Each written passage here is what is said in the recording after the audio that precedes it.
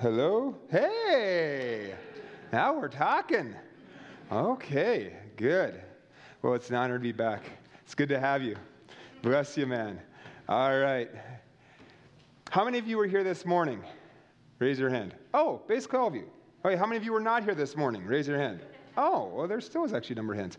How many of you are not sure if you were here this morning? All right. And how many of you wouldn't raise your hand no matter what I ask? We always get a few of those too. All right, good.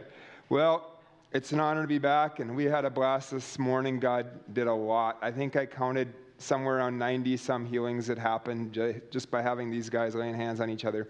One more time, if you were here this morning, go ahead, raise your hand. So you see about how many hands that is. Okay, put your hands down. If you prayed for someone and they were healed this morning, or you received prayer for something and you were healed this morning, go ahead and raise your hand. Yeah, see, it was fun, huh? Do we have we heard some amazing testimonies. Oh my goodness, this morning. That was crazy what all God did. Can I have a few of you share a testimony of something that God did this morning? Oh, no, don't everybody go quiet on me. I saw virtually every hand go up. All right, who wants to share a testimony? All right, yes. Okay, what was wrong with your shoulder? In pain. Uh-huh. And now? Gone. Thank you, Jesus. How long had it been that way? Months. Okay, thank you, Lord. Good. Who else? Yes. Mine started last week. Linda came and prayed for me. So she just kept showing her my face. Poor thing. But she came and prayed for me for my nervous system. I always had seizures all my life, and I'm but anyways, I only move when I want to move now. My body is not doing anything. It was spun out of control. It was miserable every day. Miserable. Tormenting. I only move when I want to move. And now you're I can sit still. all right. Thank you, Jesus. Good. Okay, who else? Yes. Yeah, we got to hear this again. That was fun. So I have a bunch of metal in my legs from a broken tib and fib that's constantly in pain where I can feel the metal. I don't feel the metal or any pain today. Thank you, Jesus. All my driving after church was the first time I've drove in 5 years where it didn't hurt while I was driving. That's awesome. So how much, praise Jesus. How much metal was in there?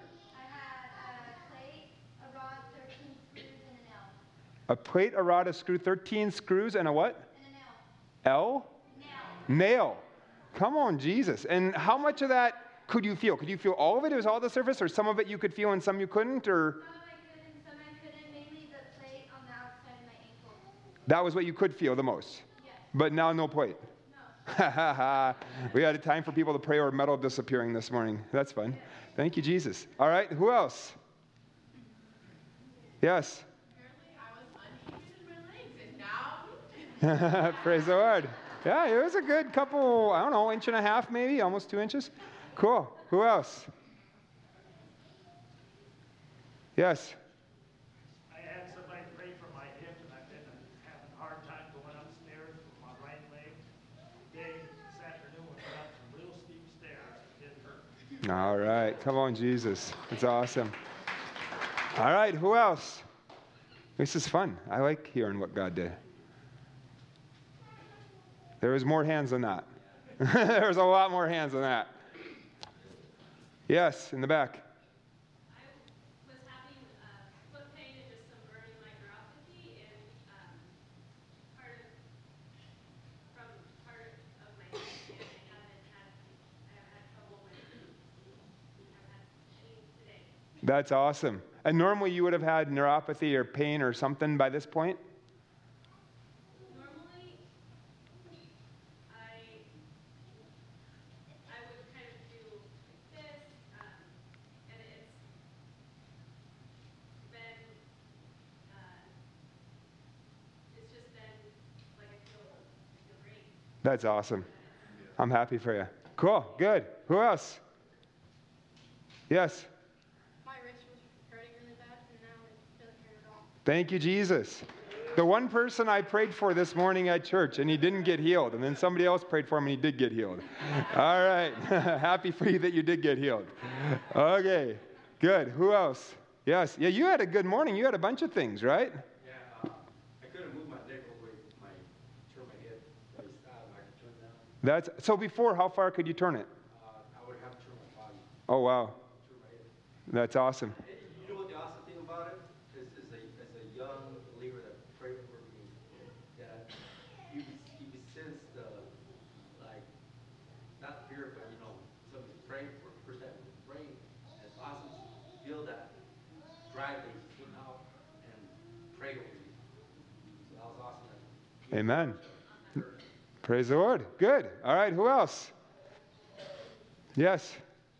I've been having pain throughout my body at night mainly, but through my arms during the day, and I don't have any pain in my arms now, and my feet aren't Amen. swollen like they were, and just a lot of things just got healed. That's awesome. Thank you, Jesus. Some of you might even be getting healed as you're hearing these testimonies, by the way. We just give you permission to get healed already. You don't have to wait till the healing time, all right? Okay, good. Who else? Anybody else? I enjoy hearing what Jesus does. I like good news. God is good. Amen. Can we praise Jesus for it happened already? Thank you, Lord. We give you the glory and the praise. Amen. So we give Jesus all the glory, but I also want to say thank you to you because you went to these people and prayed for them. If you didn't go, they don't get touched. Amen? Sometimes people are saying, God, why don't you do something? And God's like, I did do something. I gave you the Holy Spirit. Amen? Sometimes we think we're waiting on God, and he's not really waiting on us. I'm sorry. Sometimes he's waiting on us, not us waiting on him. Amen? All right. I always like to show a healing video clip. The clip I'm going to show is actually from inside this movie. So I showed the trailer to this morning. Let me give a little backdrop on this for those of you that weren't here this morning. So I go to Switzerland every year and do ministry, and my buddy Andrea there, we've been friends for a number of years. And when I was there a few years back, he said, Paul, I really feel like God's laid it on my heart to make some kind of healing video for Swiss people. And I said, that's great. What are you thinking? And he's like, I don't know, something short, sweet, practical, maybe 10 to 15 minutes long, like how to approach people outside the four walls of the church. What do you do if they get healed? What do you do if they don't get healed? Something like that. And I said, that's great. Let me know if there's anything I could do to help. I go back the next year. Andrea says, Paul, do you remember how I was talking to you about making a healing movie for Swiss people? And I said, you know what? I think I do remember that. He says, yeah, well, that's going to happen. I said, oh, yeah? He says, yeah. He says, I was dreaming with God about it all. And he says, I wrote down 13 names of people that I'd like to put in my movie. So he says, I put down Bill Johnson, Randy Clark, Heidi Baker, the Pope, Nick Vujicic, the guy that doesn't have arms and legs, Lauren Cunningham, the president of YWAM, Todd White, Robbie Dawkins, and so on and so forth. Maybe you've heard of some of these people. Hopefully you've at least heard of the Pope before. And he said, to my amazement, he says, I got interviews with 12 out of 13, all but the Pope. And he says, I almost got an interview with the Pope because my buddy Andrea is actually Italian originally. Andrea is an Italian name. He said, I had a mutual friend to the Pope, and the Pope was open to doing the interview, but my mutual friend passed away before we could get that interview scheduled. And he said, that's when I realized that maybe God was breathing on my movie idea and that maybe it shouldn't just be 10 minutes long for Swiss people. And so that's how we ended up making this movie. Now, he wanted to interview the famous people in Christendom for the video, but he didn't necessarily want those people to be the people that he filmed going after healing outside the four walls of the church. It actually ended up being myself and a bunch of my very good friends. And so even this morning, I shared the fun story about Jeff and the Hindu temple. So my buddy Jeff is in the movie in Singapore. You see him in there as well. But I want to show you a clip from the movie. So go ahead and, let me say this. Different cultures respond differently when they get touched by God. And so how many of you have been to Europe before? Okay. Like that section right there.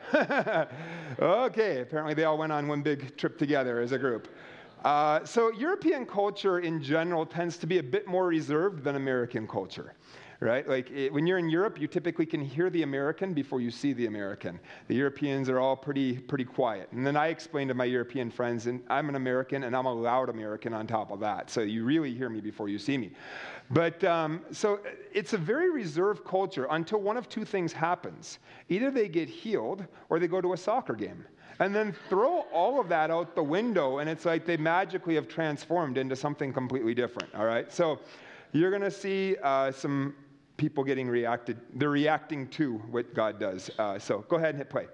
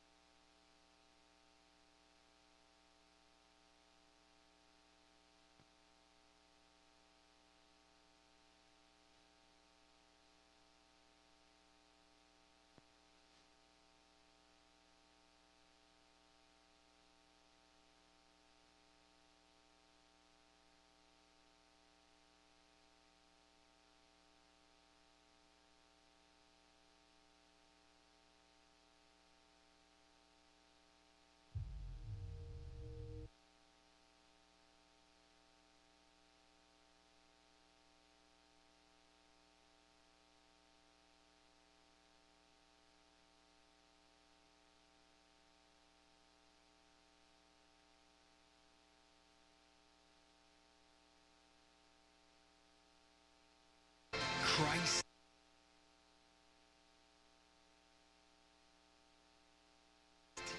in us.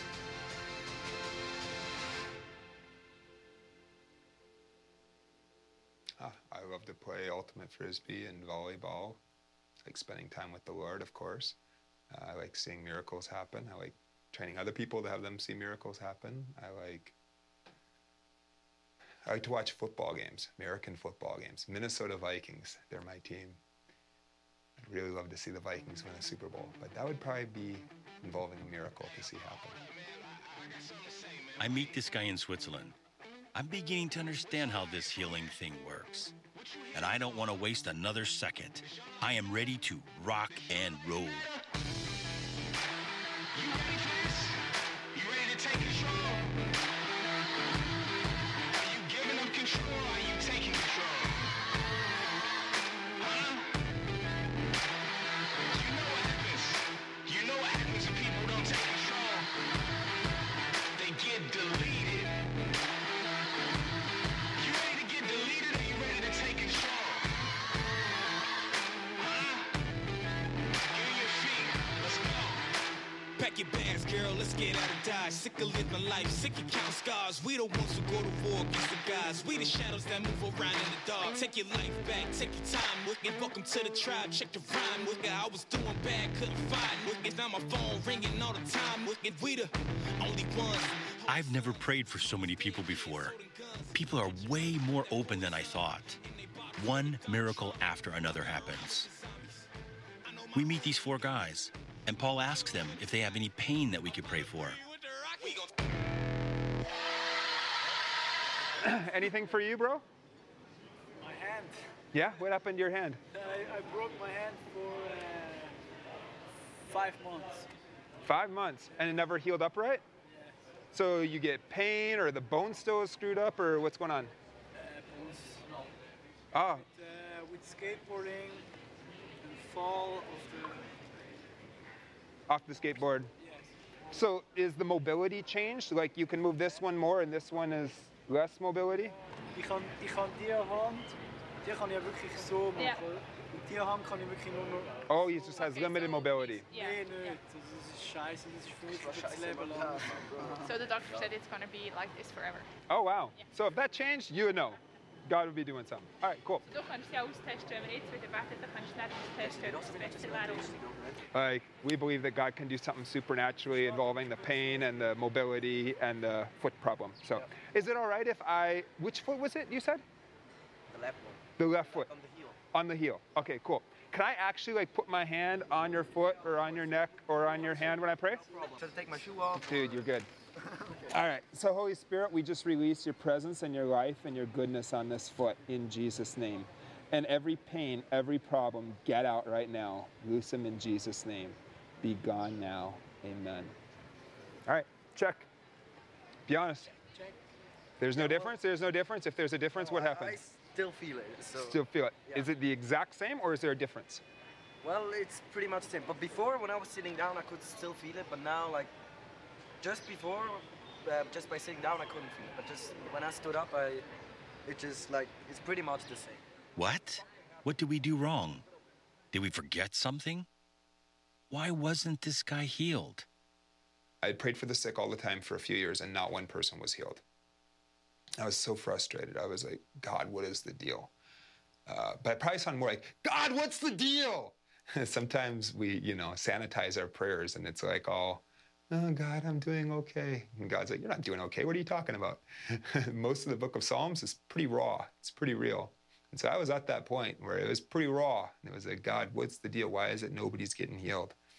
And I told God, I was like, God, I quit. I'll keep praying for people, but I can't make this thing happen. I have read my Bible more. I have prayed and prayed and prayed. I've confessed everything I know I've done wrong. I've confessed things that I'm not even sure if they were wrong, hoping it would work and somebody might get healed, and it hadn't worked. Nobody's healed. So God, I can't do it. So now we can pray for your neck. We'll pray for all of you once and then find out where everything's at. And then, can I put my hand right here? You have the pain right now? Yeah, a little bit, yeah. Okay, cool. So Holy Spirit, we release your presence on this man right now. And thank you, Lord, that you're bigger than whatever is causing the pain. So pain, get out. Any infirmity, be gone in Jesus' name. Be healed and restored. Amen. Check. Check. You better check this. Check your neck. Yeah? Mach Panda. On a scale of 1 to 10, 10 is a woman giving birth, 1 is not that bad. Okay. What number was it before and what's it now? It sounded like it was like a 2.5 or something like, before. 7. Oh, really? Is that bad? No, okay, it's not. Okay, let's say 4. Oh, okay. Now it's like a 3. Okay, so improved a little. Can I pray for the other side? Yeah. Let's see Jesus touch it. Just do this. Say, thank you, Jesus, for improving my neck. Thank you, Jesus, for improving my neck. Yeah, and thank you, Jesus, we give you the glory. And now in the name of Jesus Christ, pain, get out right now. Neck be completely restored in Jesus' name. Amen. Check. And I was reading in my Bible, Acts chapter 3, Peter and John pray for a crippled man at the temple gate, and he's walking and leaping and praising God. And a big crowd gathers. And Peter and John say in Acts 3, verse 12 to the crowd, something like, Men of Israel, why do you look at us as if it's by our own holiness or our own power that it caused this to happen? And I looked at that, and I thought, you've got to be kidding me. I have been working very, very hard in order to try to be holy enough to see a miracle happen, and I've failed completely. And these guys were actually seeing the sick get healed say, why do you look at us as if it's about us? It's not about us, it's about Jesus. And so I said, God, I quit. Besides, according to these guys, it's not about me anyway, it's about you. So if you want to start healing people, you go right ahead, but I can't do it. Which is, I think, what God really actually wanted me to realize. Sometimes he wants us to know that spiritual gifts aren't us.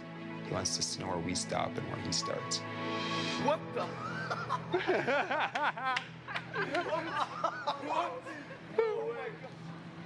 What did you...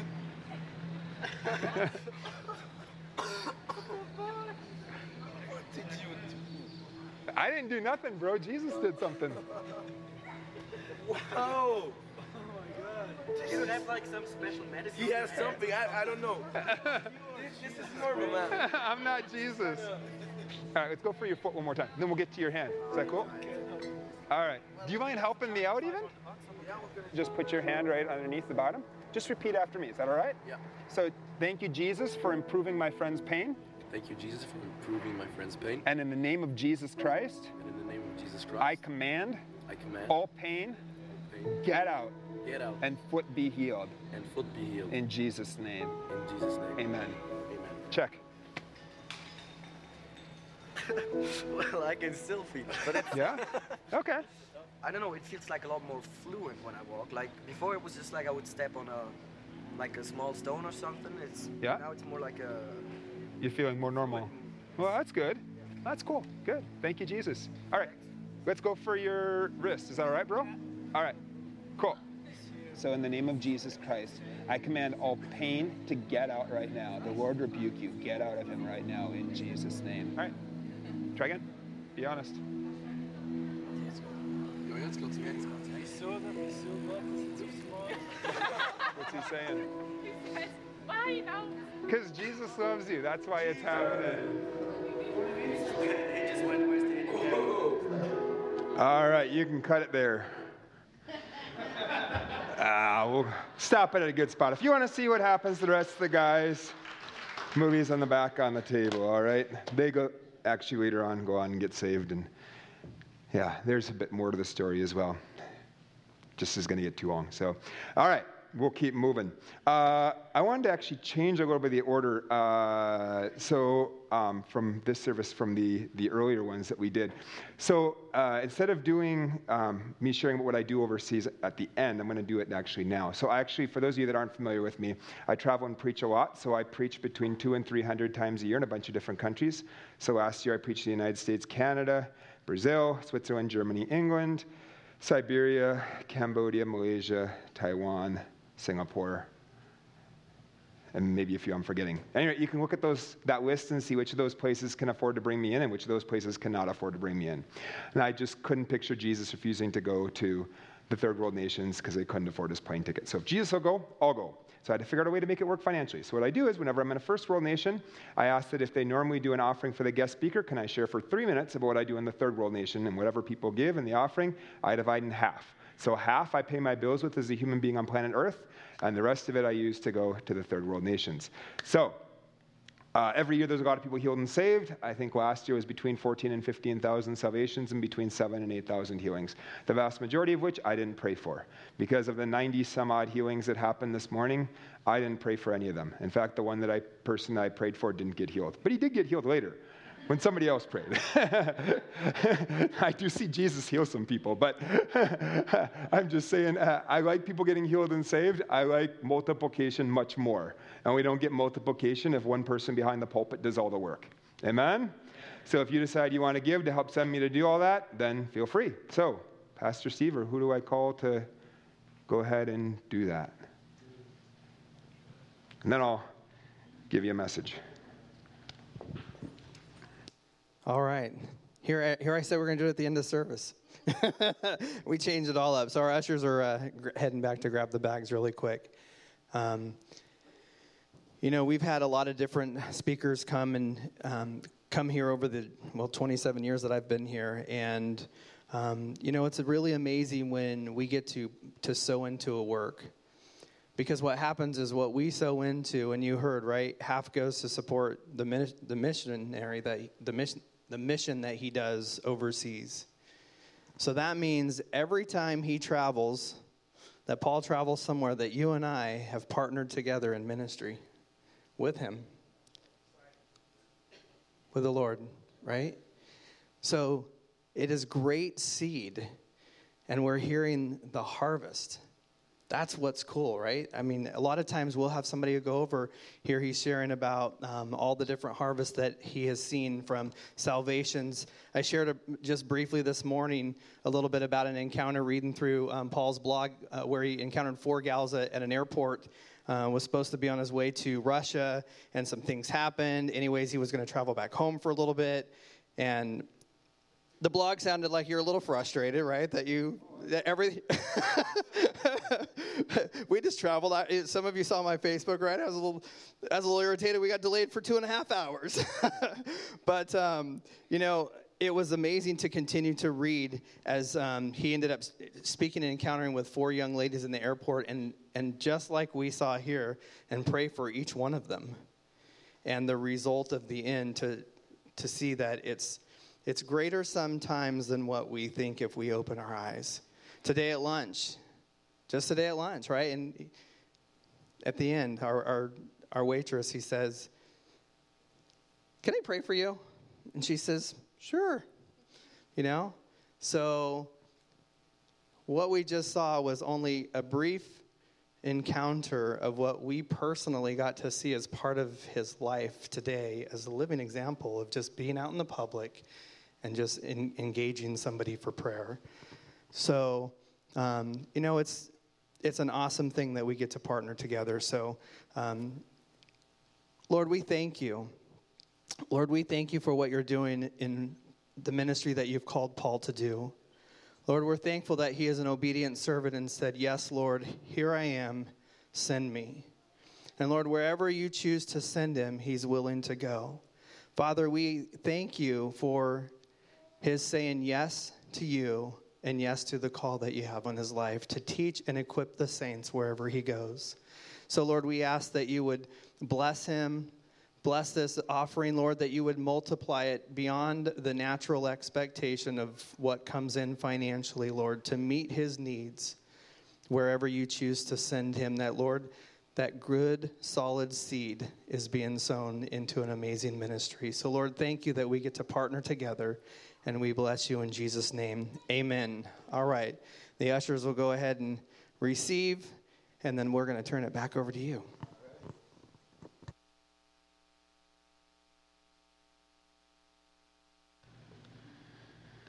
Okay.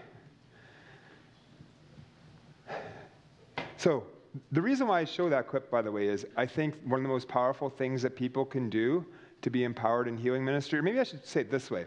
One of the things that empowered me the most in healing ministry was watching video clips, whether it be on YouTube or movies like that, and seeing Jesus heal and touch people. And then refusing to believe that if God can't do it through somebody on the screen, that God can't do it through me. And I'd start to see God do the same way. So I really encourage you, like, whether that's getting the movie or going on YouTube and type street healings or miracles on the street in the search box, like, start watching video clips like that regularly. That's probably the most powerful thing I can tell you to do if you want to cultivate a lifestyle of healing and miracles.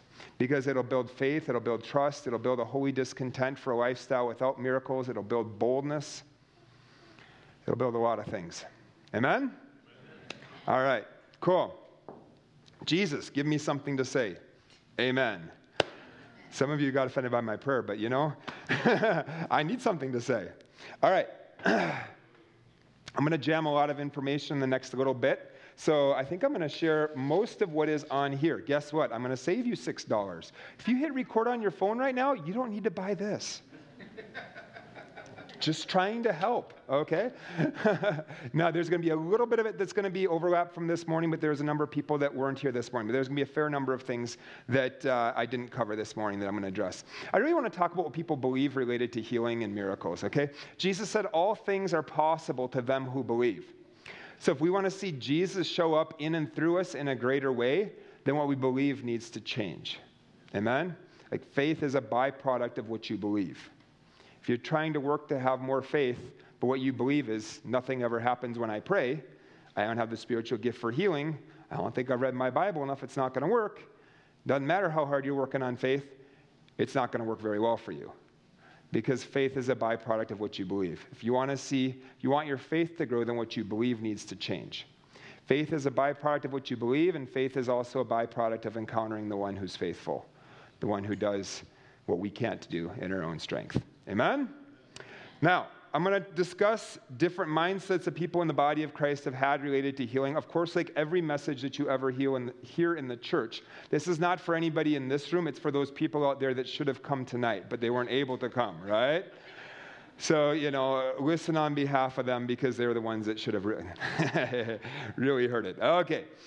I do like to joke around a little bit while I preach, so okay. Now, I'm going to whip through them quick, and then we're going to spend a little time on each. So number 1, healing is difficult. Number 2, healing is rare. Number 3, I have to have tons and tons of faith to see a healing happen. Number 4, I have to have read my Bible enough, prayed enough, confessed everything good enough, and then and only then will God heal. Number 5, healing ministry is not for everybody in the body of Christ. It's just for certain pastors, evangelists, and guest speakers, and people who have a spiritual gift for healing. Number 6, healing is an event, not a lifestyle. And number 7, I don't need to go over and pray for that person. I can pray just fine at home or at the church prayer meeting. All right, let's take a look at these really quick. Number 1, healing is difficult. Let me assure you, healing is not difficult. It's impossible or very easy for Jesus. Amen? If you have a Bible, turn to 2 Kings chapter 3. It's not a healing story, but it's definitely a miracle story. Jehoshaphat's the king. And Jehoshaphat, well, let's put it this way. The people would have what most of us would call a big problem. They have ran out of water. Their animals are going to die. The people are going to die. They're ready to fight a battle, and they might not even be able to fight the battle because they don't have anything to drink. They have what most people would be considering a big problem. Now, what does Jehoshaphat do? He's like, okay, is there a prophet of the Lord we can inquire what to do? So he goes and finds Elisha. I find Elisha's response to the problem absolutely fascinating. 2 Kings chapter 3, verse 16. And he, Elisha, said, this is what the Lord says, make this valley full of ditches. For this is what the Lord says, you will see neither wind nor rain, yet this valley will be filled with water, and you, your cattle, and your other animals will drink. This is an easy thing in the eyes of the Lord. He will also hand Moab over to you. What is Elisha's response to the problem? Is Elisha's response, oh no, I can't believe God brought you out here just to abandon you. Well, let's pray for God to give you some peace. Is that Elisha's response? Is Elisha really all that impressed by the problem? Elisha, we would say Elisha has a very poor bedside manner. Right? Like, they are stressed out. Anxious, paranoid, what are we going to do? And Elisha just really is not impressed by the problem. Like, Elisha is literally blowing off their problem. Elisha's response is, that's just really easy for the Lord. Elisha is not impressed by the problems that he can see. He is impressed by the God that he can't see. Elisha is not problem-oriented, he's solution-oriented. When the church begins to live more aware of the solution, rather than the problems that we see, we might see more of his solutions manifested on planet Earth. The problem is, or the solution is not always found by staring at the problem a bit more closely. Have you realized that?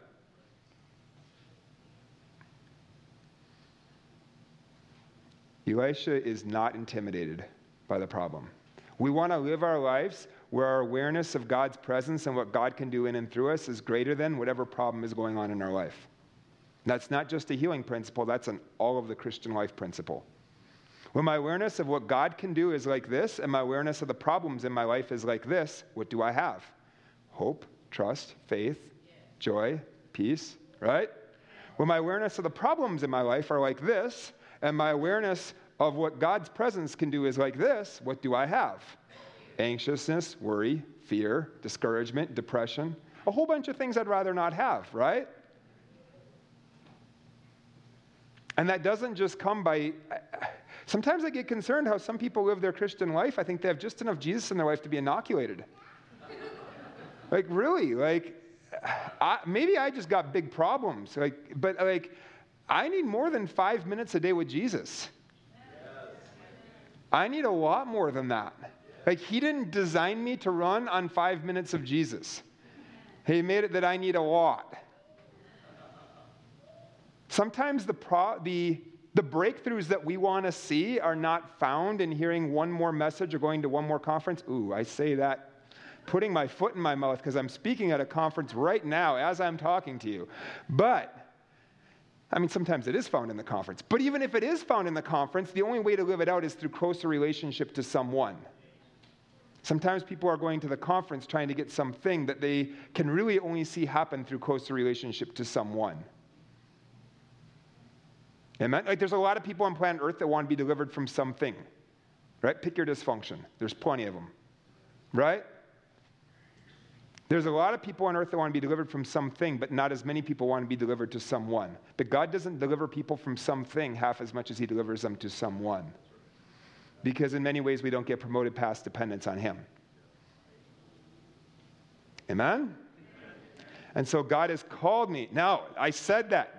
Still show up tomorrow and Tuesday, all right? I still think there's some breakthroughs that you might get out of this thing.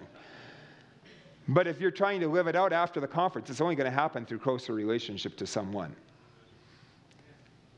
It's only through abiding in Christ that we have any fruitfulness that happens in our life. Apart from him, we can do nothing.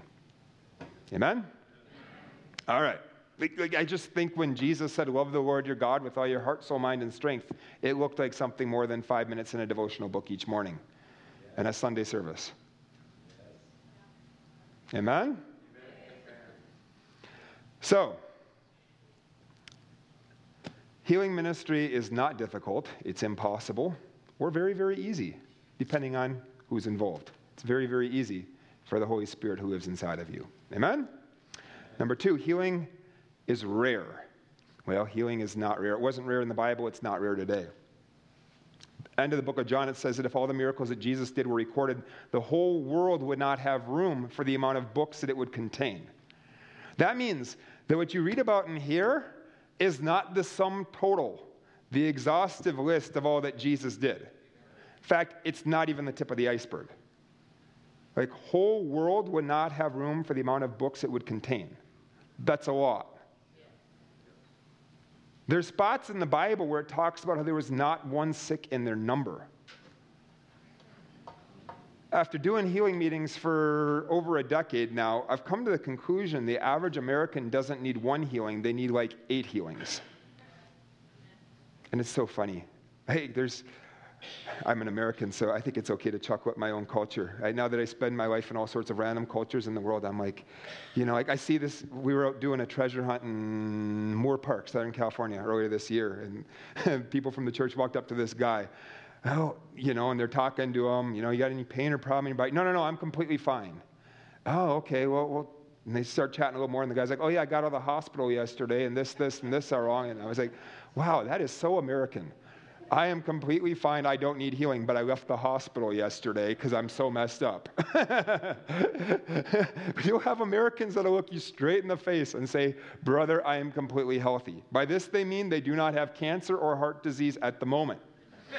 But this same person has back pain, headaches, fibromyalgia. They don't see 20/20. They have arthritis. Their knees sound like Rice Krispies when they go up and down stairs. They have swelling in their feet, high blood pressure medication, high blood sugar medication, depression medication, sleep apnea machine at home. And yet they'll look you straight in the face and say, I am completely healthy. In my opinion, that is not completely healthy. Fair enough? So, when the Bible is saying there was not one sick in their number, that's a crazy amount of healings to have happen. That's more than a healing per person. That's a lot. Amen? I'd venture to say that 90-some healings happening this morning should show that healing is not all that rare. Amen? But if we expect it to be rare, what are we going to get because of what we believe? I mentioned this earlier today, but the disciples were not surprised when healing happened. They were surprised when healing didn't happen. When they prayed for the mute boy in Mark chapter 9 and he didn't get healed, they were legitimately surprised. And they went to Jesus and said, why didn't this work when we prayed? If we want to see similar results to what they see in the Gospels and in the book of Acts, I'd venture to say then we should do what they did in the Gospels and the book of Acts. Right? Their expectation was for healing to happen. Their expectation was not, well, maybe we'll give it a whirl and probably ain't going to work, but what do we got to lose? Right? All right. So healing is not rare. Number 3, I have to have tons and tons of faith to see a healing happen. Well, Jesus said that faith the amount of a mustard seed is enough to move a mountain. How big is a mustard seed? Very small. I was preaching in Rajasthan, India, and it's a desert, and there's like 2 things that people did for their jobs. They either made bricks or they grew mustard. I don't know even what percentage of the crowd that I was speaking to was literate, but when I asked them, how big is a mustard seed, every single one of them knew the answer to that question. They said, it's really, really tiny. And I said, that's all the faith Jesus says that you need to have in order to see the mountain moved. But because I wasn't seeing so much breakthrough in my life earlier, I thought, man, if I just had faith the amount of a mountain, then I'll see a mountain moved. How many of you realize that if Jesus says something and I think something and there is a difference between the two, guess who's right? Jesus. This is church. Jesus is the answer, right?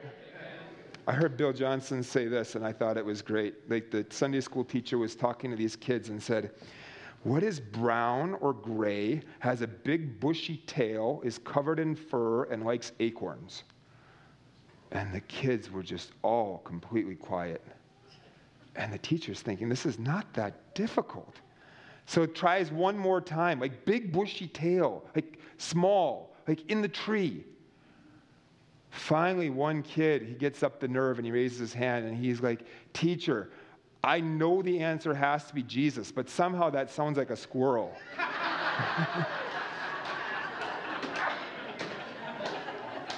Because it's Sunday school. Jesus is the answer, right?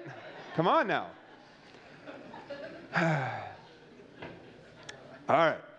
So, if Jesus says something and I think something and there's a difference, he's right. I'm wrong. Now, what would happen if I believed him? It might change my experience, right? I can't start with my experience and then twist all the Bible to make my experience, right? Essentially make up a God in my image. And then wonder, wait a second, I'm not sure if that God's even real. Let me assure you, he's not real. You made him up.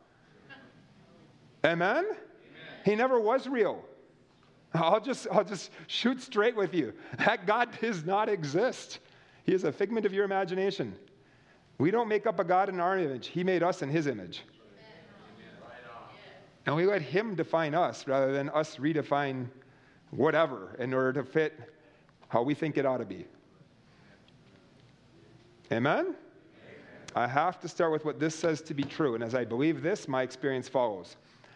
And that's for all of the Bible. I don't just pick and choose.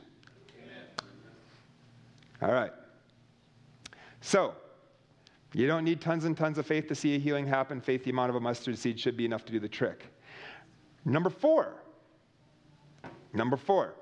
After I've read my Bible enough, prayed enough, confessed everything good enough, and then and only then will God heal. When I thought like that, that was me having a very poor concept of grace. That was me trying to earn grace.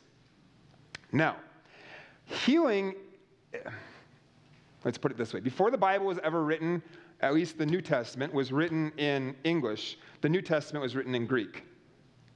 And the Greek word for salvation is the word sozo. And sozo is not just forgiveness of sins and a ticket to heaven when we die. It also includes healing. It includes deliverance. In short, what we need. So, for example, in James chapter 5, it says, if anyone is sick, let him call the elders of the church, and the prayer of faith will sozo them.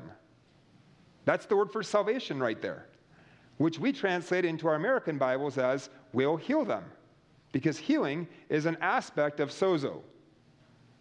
Now, let's say I go to Pastor Steve, and I say, okay, I really want to go to heaven when I die. And he's like, that's great. What are you doing about it? Well, I'm really trying to be a good person.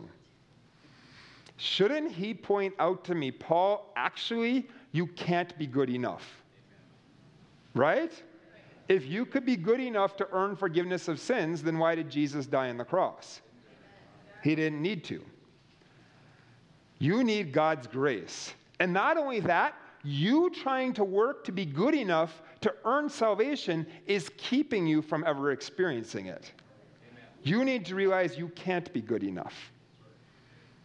Well, if that's how forgiveness of sins works, which is a part of sozo, then healing works the exact same way, which is also a part of sozo. Amen. You cannot earn a healing ministry, and trying to earn a healing ministry will keep you from ever experiencing it. You need God's grace. When it talks about the gifts of the Holy Spirit in 1 Corinthians chapter 12, it calls them in the Greek the charismata, which the root word is the Greek word charis, which is the word for grace. They are literally the gifts of grace. I heard Randy Clark say it this way: they're not the worksamata.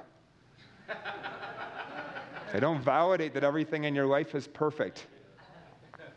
God healing somebody when you pray does not validate that everything in your life is perfect. If it did, Jesus would be the only one who had a healing ministry. Amen. It doesn't even validate that everything's good with you and God. It doesn't even validate that you're even saved. Book of Matthew. People are going to come to Jesus. Master, didn't we heal the sick and cast out demons and prophesy in your name? He'll say, depart from me, I never knew you. Non-believers can have healing ministries. Some of you are like, wait a second, this is just violating all my theology. That's fine. I came here to violate some theology. It works. Some theology need to be violated. Because here's the deal. When do people get a spiritual gift? Is it only after they're saved, or can it be before? The reality is it can be either way. Right? Like Jeremiah. When was Jeremiah called? Jeremiah chapter 1. Even when he was in his mother's womb, he was called. He's not saved yet. There are people who may have very legitimate gifts from God, and they might go to some random church people and be like, well, God's showing me this or God's doing that. And the church people are like, well, God doesn't do that anymore today. And they're like, well, I know that that's real. And so then they go get their gift anointed by the wrong spirit, which is a real bummer. Amen? I refuse to give anything over to the new age Jesus was the most supernatural person who ever lived. The church was designed to be the most supernatural institution. Some people hear the word supernatural and they get fearful, and it's like, no, this is how Jesus designed us to be. You serve the most supernatural King. Amen? So, healing is about God's grace, and healing ministry is about God's grace, and you can't earn what God wants to give for free. Really, also, if you look at church history, you'll see that there's been no shortage of people in the body of Christ who have been less than perfect, who have had healing ministries. Sometimes when some revival happens and people are like, oh, see that minister, he wasn't a perfect person. We found later he did this or whatever. That shows that it must not have been God. I'm like, no, actually that shows that it's God's grace. Because if God only worked through perfect people, we wouldn't have seen 95 healings happen this morning. I'll tell you that. Amen? Just being real with you. So, number 5 and number 6. Healing ministry is not for everybody in the body of Christ, just for certain pastors, evangelists, people who have a spiritual gift for healing. And number 6, healing ministry was meant to be an event, not a lifestyle. So in a lot of churches that I preach in on planet Earth, they see healing ministry as an event. In other words, we have a healing service, we have a healing conference, a healing crusade. Somebody is sick, we call the elders of the church, we anoint them with oil, and all of that's great, all of that's biblical. We're having a healing conference right now. However, it just was never meant to be limited to that. Jesus and his disciples did not see healing ministry predominantly as an event. They saw it predominantly as a lifestyle. A lot of church people think healing ministry is predominantly for inside a church. Jesus and his disciples saw healing ministry as predominantly for outside of church. Virtually every single healing that you read about that happens in the Bible does not happen inside the four walls of the church. It happens outside of church. How many of you want to see the anointing on your life increase greatly? I have a tip for you. Pray for people outside of church. Because you can't help but see a link between healing and evangelism in the Bible. In fact, Jesus' whole concept of evangelism was healing ministry. It wasn't, let's go argue with a bunch of people. I'm thankful for anybody doing any kind of evangelism in any way. Anything that allows people to get saved and come to know Jesus, I'm happy for. But I just think that maybe some methods work better than others. Fair enough? I used these verses this morning. I'll do it one more time. I realize not all of you were here. Hang in there, those of you that were here this morning. Luke 9, 1 and 2. So Jesus had a healing ministry. He wanted it multiplied. Sometimes in the church, people think, well, healing ministry is just for a select few. And then maybe they have some experience for that. Maybe they're not seeing so much breakthrough. Their friends are not seeing so much breakthrough. And then they think, well, that proves that healing ministry is only for a few. You know, you can think something and even have an experience for it, but that doesn't mean it's actually true, right? Right? You can think God doesn't love me, and then something bad happens and think, that proves that God doesn't love me, but that doesn't mean it's true. So I want to prove to you from the Bible that Jesus is not trying to limit healing ministry as much as possible. Actually, he's trying to multiply it as much as possible. All right? So, Luke 9, 1 and 2, when Jesus had called the 12 together, he gave them power and authority to drive out all demons and to cure diseases, and he sent them out to preach the kingdom of God and to heal the sick. So, Jesus multiplies healing ministry to the 12. He doesn't just say, go find all the sick people, bring them all to me, and I'll pray for them all. No, he actually is literally telling them, you go heal the sick wherever you go. Amen? He does this again, second time. I kind of talked about this a little this morning, but I got to delve into it a little bit more, okay? These guys aren't perfect, right? 12 disciples. James and John, they're wanting fire to come down from heaven to annihilate the village by the end of Luke chapter 9. Same chapter, they're already trying to be serial killers on their evangelism outing, right? And then you got Judas, he's not perfect. I mean, these guys are not perfect. They're qualified because Jesus qualified them, not because they're so perfectly holy, right? And I find it fascinating how Jesus approaches this, because a lot of churches that believe in healing ministry believe something like this. Like, we got to get them saved. We get them baptized in the Holy Spirit. We have them grow in character. We have them grow in theology. And then as a byproduct of all of this successful discipleship, now we can empower them to go and reach the lost, and now we can empower them in spiritual gifts. Problem. Well, two problems. Number one, then we wonder why nobody in the church does anything, because only 3% of the people are allowed to do anything. Amen? Problem number two, it's just the exact opposite of what Jesus did. Amen. The church, I'd say, tends to err on the side of we want to make sure everybody is looking just perfectly before we send them out, because we don't want any mess out there. Jesus didn't err on that side. Jesus erred on the side of what he says in Luke 10, verse 2, 3, and 4. The harvest is plentiful, but workers are few. We need more harvesters to go out there and reach the harvest. Amen.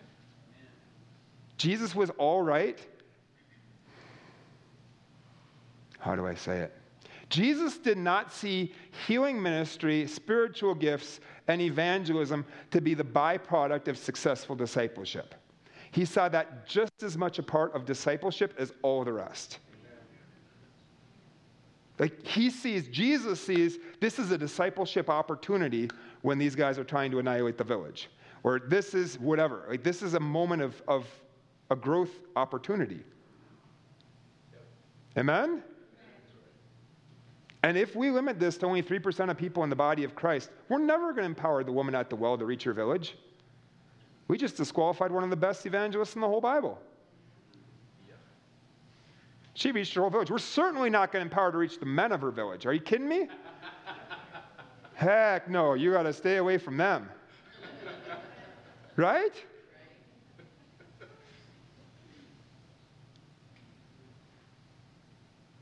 I'm just trying to get you to think for a little bit. You don't have to agree with me on everything, but I just want you to think for a little bit. Like,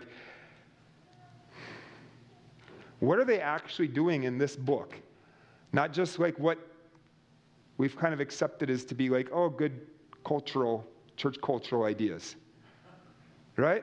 Like, okay, I want people baptized in the Holy Spirit. That's obvious, right? But I don't like it when anybody disqualifies anybody from seeing God work through them. These guys are not baptized in the Holy Spirit yet. That's Pentecost, post-crucifixion, post-resurrection. This is Luke 9. This is pre. Amen? Now, do you want people baptized in the Holy Spirit? Obviously. But what I just don't like when people are like, oh, I'm disqualified for ministry because I haven't done this or that or whatever yet. Jesus was not in the business of disqualifying people. He was in the business of qualifying people. He qualified people that nobody in the world would pick to qualify. Yes. And he still is in the business of doing that today. Yes. So, the average pastor would look at this if their model was, okay, we're sending these 12 guys out to go and reach the surrounding community, and then by the end of Luke 9, they're wanting fire to come from heaven to annihilate the village, and think, you know what? Like, maybe we need to rethink our strategies here. Like you two especially, you need to sit down there and you need to listen to a few more messages. We're going to make sure this takes, right? But what about Jesus? Does he learn from his mistake? As if Jesus makes mistakes. No. Jesus is doubling down. Like, notice the progression. Luke 9, 1 and 2, he sends out the 12 disciples. Luke 9, 54, when the disciples, James and John, saw this, they said, Lord, you want us to call fire down from heaven to destroy them? But Jesus turned and rebuked them. By like 7 verses later, Luke 10, verse 1, after this, the Lord appointed 72 others and sent them 2 by 2 ahead of him to every town and place where he was about to go. And then in verse 9, he tells them, heal the sick who are there and tell them the kingdom of God has come near you. Yes. Jesus is doubling down. He's like, we really need to do this. We sent out 12. We had some impact. We need more. Let's get 72 more out there. Now, he didn't say, wait a second, I can't tell you two to go and heal the sick because neither one of you two have the spiritual gift for healing, so you get in the group with that guy, you get in that group, and okay, now you can go. It just doesn't say anywhere in the Bible that you never get to see a healing happen unless you have a spiritual gift for healing. And how does somebody even get a spiritual gift for healing or a spiritual gift for anything for that matter? I remember some guy telling me, brother, I think that's great that you're pursuing healing, but, I'm really just kind of focused on character and everything at the moment. If God wants to give it to me, I'm in my prayer closet. He knows where to find me. And I think he thought what he was saying was really holy and noble, but I just looked at him and I'm like, in 1 Corinthians chapter 14, there's a command. It says, eagerly desire the gifts. So you're going to work on trying to grow in character by disobeying a command in the Bible. That might not work so good. Amen? How does somebody even get a spiritual gift for healing? How do you get a spiritual gift for anything? Let's say I wanted to have a spiritual gift for teaching. I go to Pastor Steve.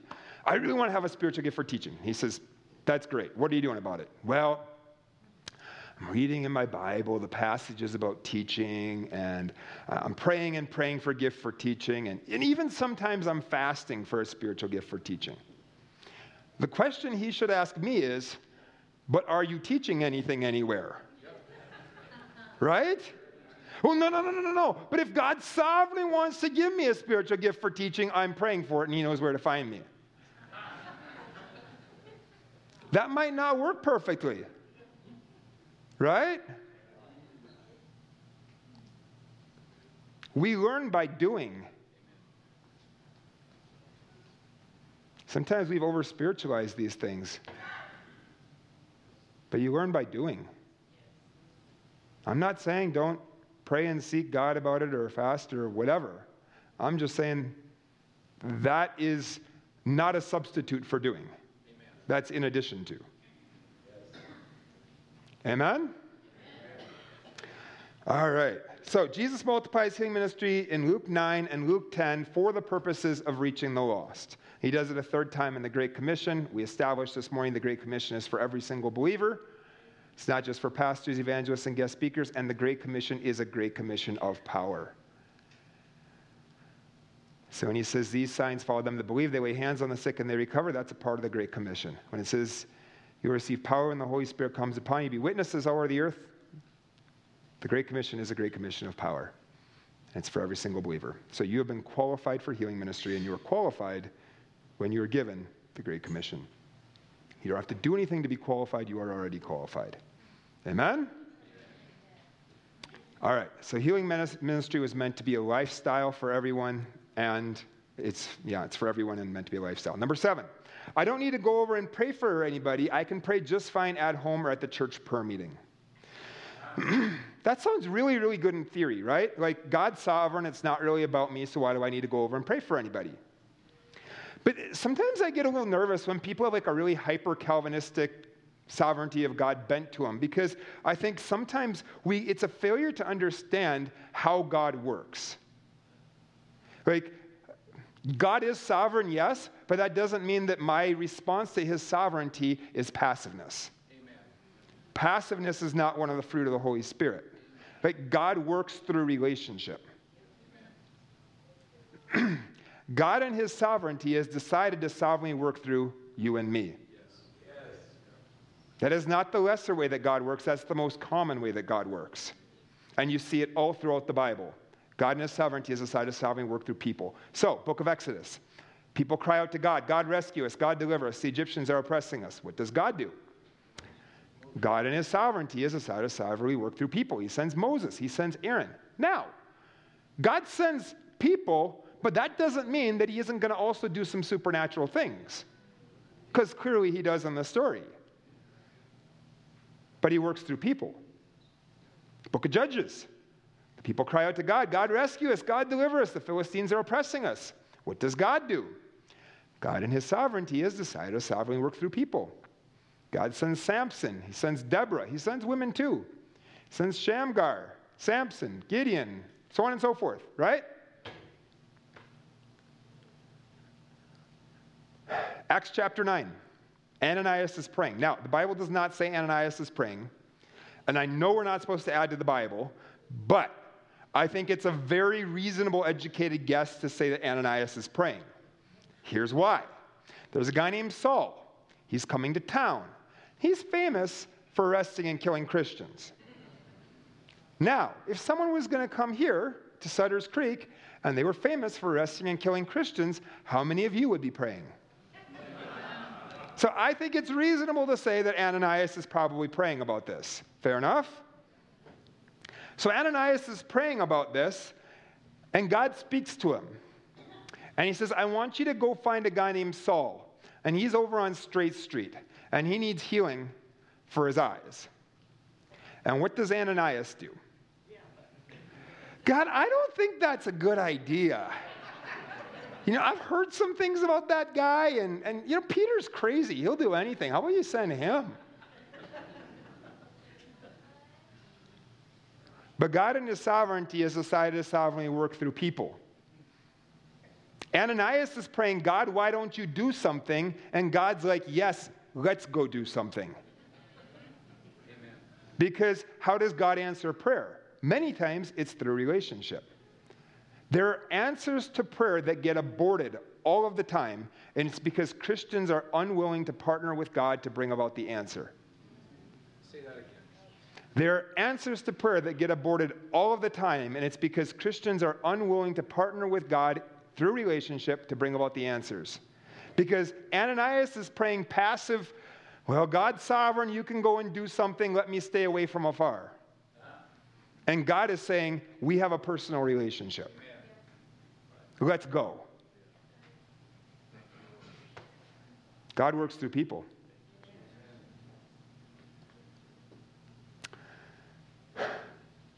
So, Ananias goes. I think he's happy that he went. Saul gets healed. He becomes Paul. He ends up writing half of the New Testament.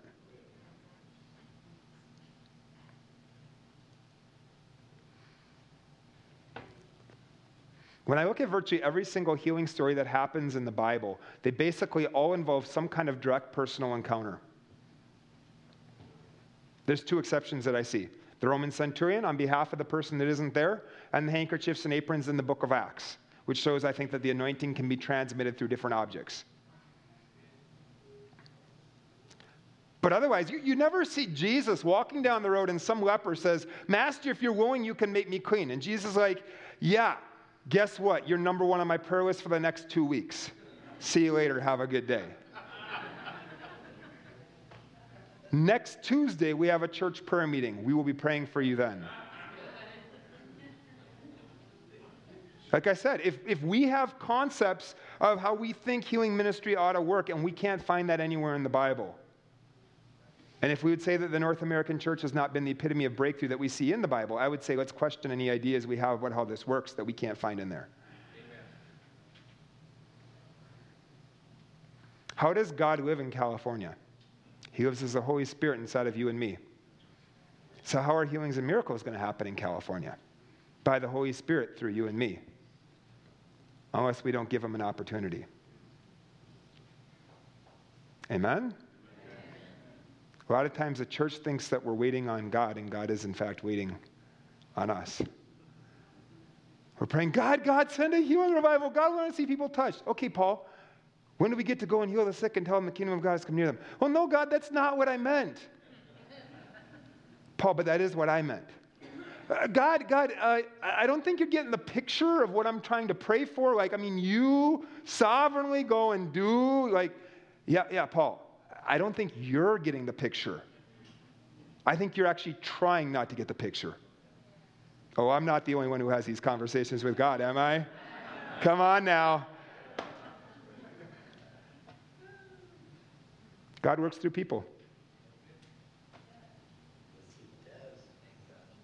He'll work through somebody. We're missing our opportunity. God will find somebody to do it.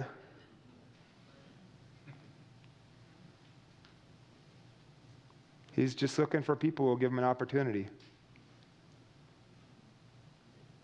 Amen?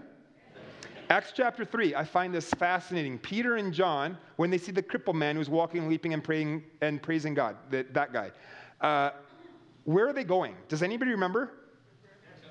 Temple. At what time? Hour of prayer, yes. Acts 3, verse 1. Peter and John are walking to the temple at the time of prayer, and they see a crippled man. What do? 99% of North American Christians would say, you know what, I can pray for that crippled man inside the church prayer meeting. Right? Like they're going to the temple at the time of prayer. Like that's literally the church prayer meeting. Right? Is that what they did? It's fascinating, isn't it? They stop. And they go and they talk to the guy, and the man gets healed, and 3,000 people get added to their number that day. There's all sorts of opportunities that we have that we walk past because we're missing out on what God has in front of us. And I'd say one of the biggest reasons why we miss out is because Christians are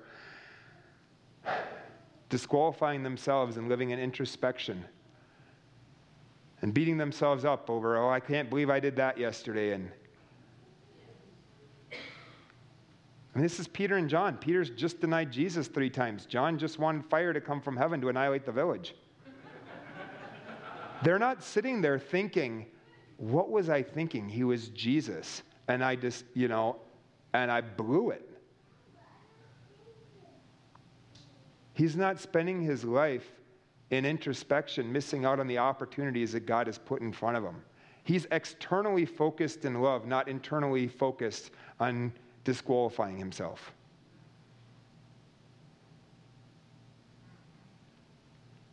Amen? So, these were my old mindsets related to healing. I'm sure nobody in this room has ever had any of these mindsets before, including myself. If they're working well for you, by all means continue. If they're not, might I recommend different ones? Number 1, Jesus loves sick people.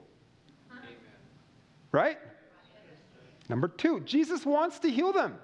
Sometimes people aren't so sure about this. I had a guy in Alaska ask me, Paul, if you have a sick person that's in front of you, how do you ascertain what the will of God is for that person? And I think he thought he was asking me a very deep, complicated question. I thought it was really simple. I looked at him. I said, is Jesus God? He said, yes. I said, how many people did Jesus heal? All of them. How many of them did he say, you know what? I could heal you. But if you keep the tumors for 5 more years, it'll make you as holy as Mother Teresa, and that's what I really care about. None of them. How many of them did he say, yeah, you got a deaf ear, but it's really helping you learn a bunch of good spiritual lessons, and that's what I really care about. So, you need to keep the deaf ear for a while because it'll make you as smart as Albert Einstein. None of them. Can you even find one place in the entire Bible where instead of ministering healing to the sick person, they're counseling that person in how to grow in character by being sick? And what lessons God's trying to teach them by being sick? Does it even exist in there once? No. Then what do you think God's will is? Heal the person. Well, but I prayed for them and they didn't get healed. Well, guess what? Here's a shocking revelation. You and I are not the epitome of Jesus Christ's will always perfectly manifested 24/7. It bugs me a little bit when I hear some person, they prayed for this person, they didn't get healed, and then they're telling them, well, that means that it's not God's will for you to be healed. Really?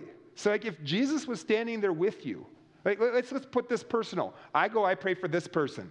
They don't get healed. If Jesus is standing right here, I really don't think Jesus is going to tell them, you know what? Paul gave it a go and it just didn't work. It's not my will to touch you.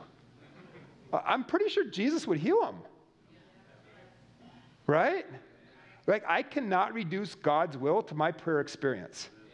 How arrogant is that, right? I prayed for you, you didn't get healed. So clearly, God's will is for you to be sick. Because if it ever would have happened, it would have happened when I prayed, because I'm the epitome of God's will perfectly manifested. That's not what I'm saying, but that's what I'm saying. Amen? Why did they not get healed? I don't know, but if Jesus was there, they would have. We're all in the process of growing and learning on this. Please, whatever you do, don't rebuke the sick person. It makes my blood boil. I was the guy who had cancer for 3 years and went to a bunch of different healing meetings. I get annoyed sometimes. Somebody doesn't even want prayer in the service. And it's because how many other people tried to figure out what sins are in their life that kept them from getting healed. And I mean, that poor person's already gone on a spiritual witch hunt of their life, and they've gone on much more of, and I spent 3 years racking my brain of anything I could possibly figure out that I wasn't living whatever, the way that God wanted me to live in. And then that guy who just prayed over me, like, he's just complacent Joe Blow, and then he's trying to go on a witch hunt of my life. I want to smack him.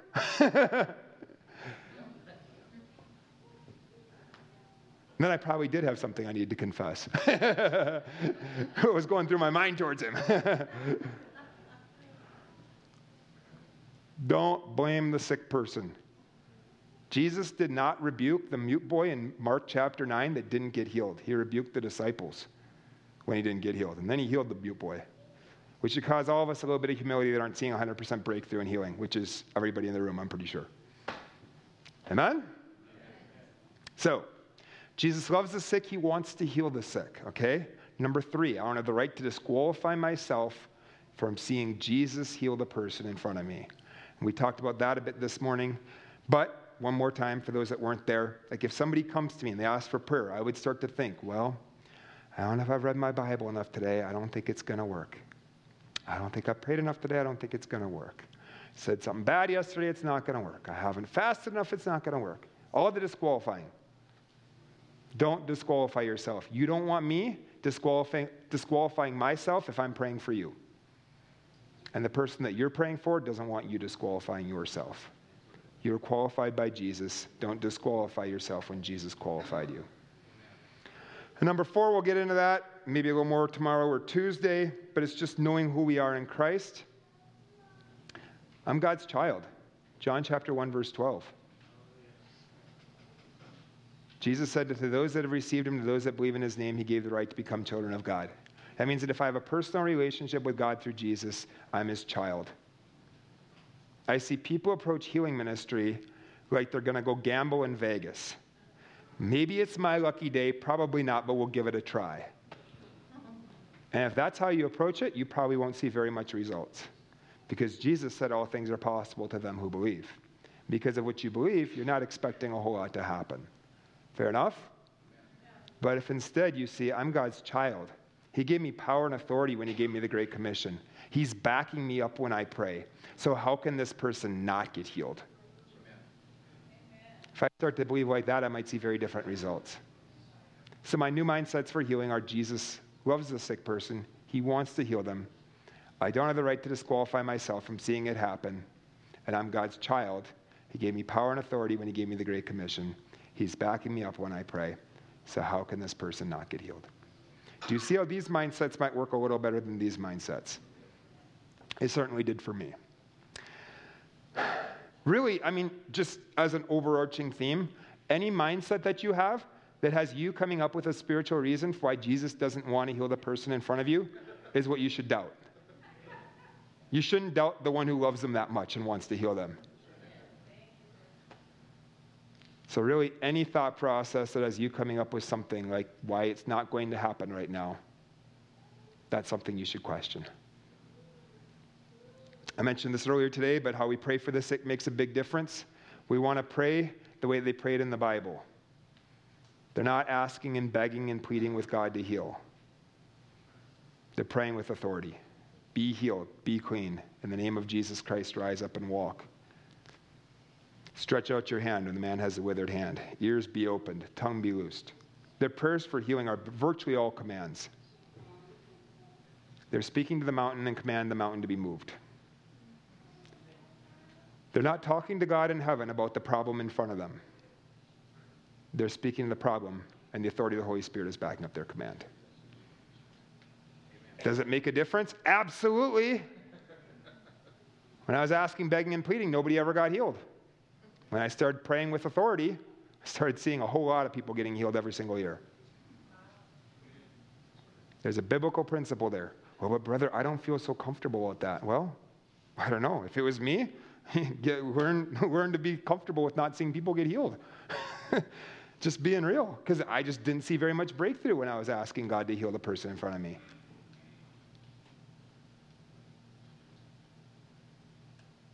It's not about my comfort.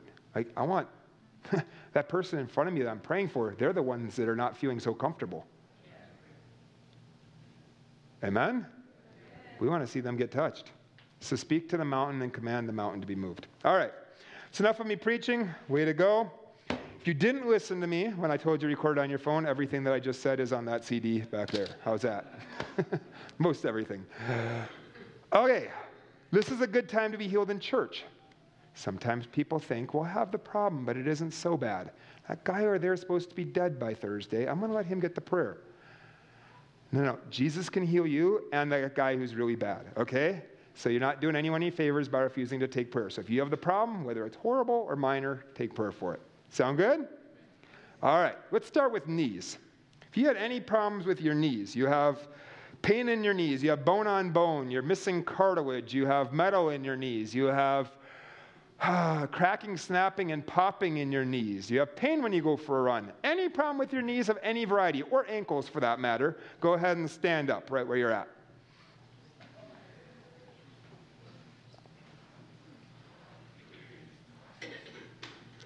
All right, very good. Now, if you are standing, put your hand in the air.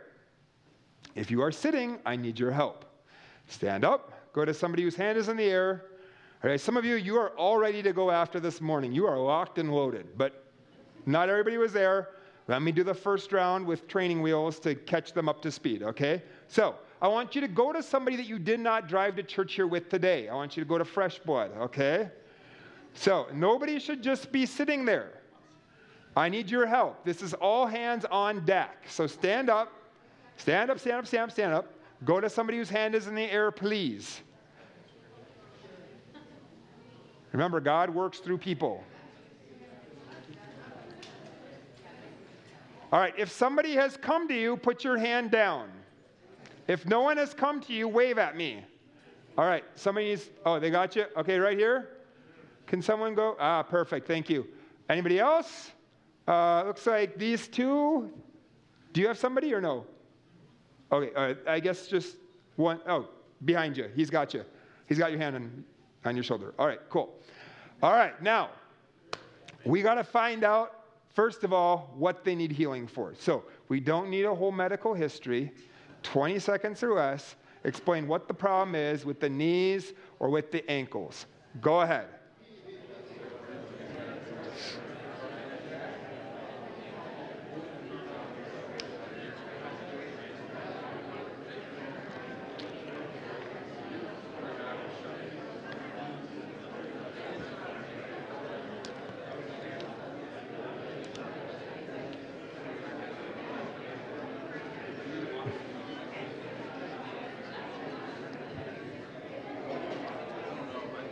All right, did you figure it out?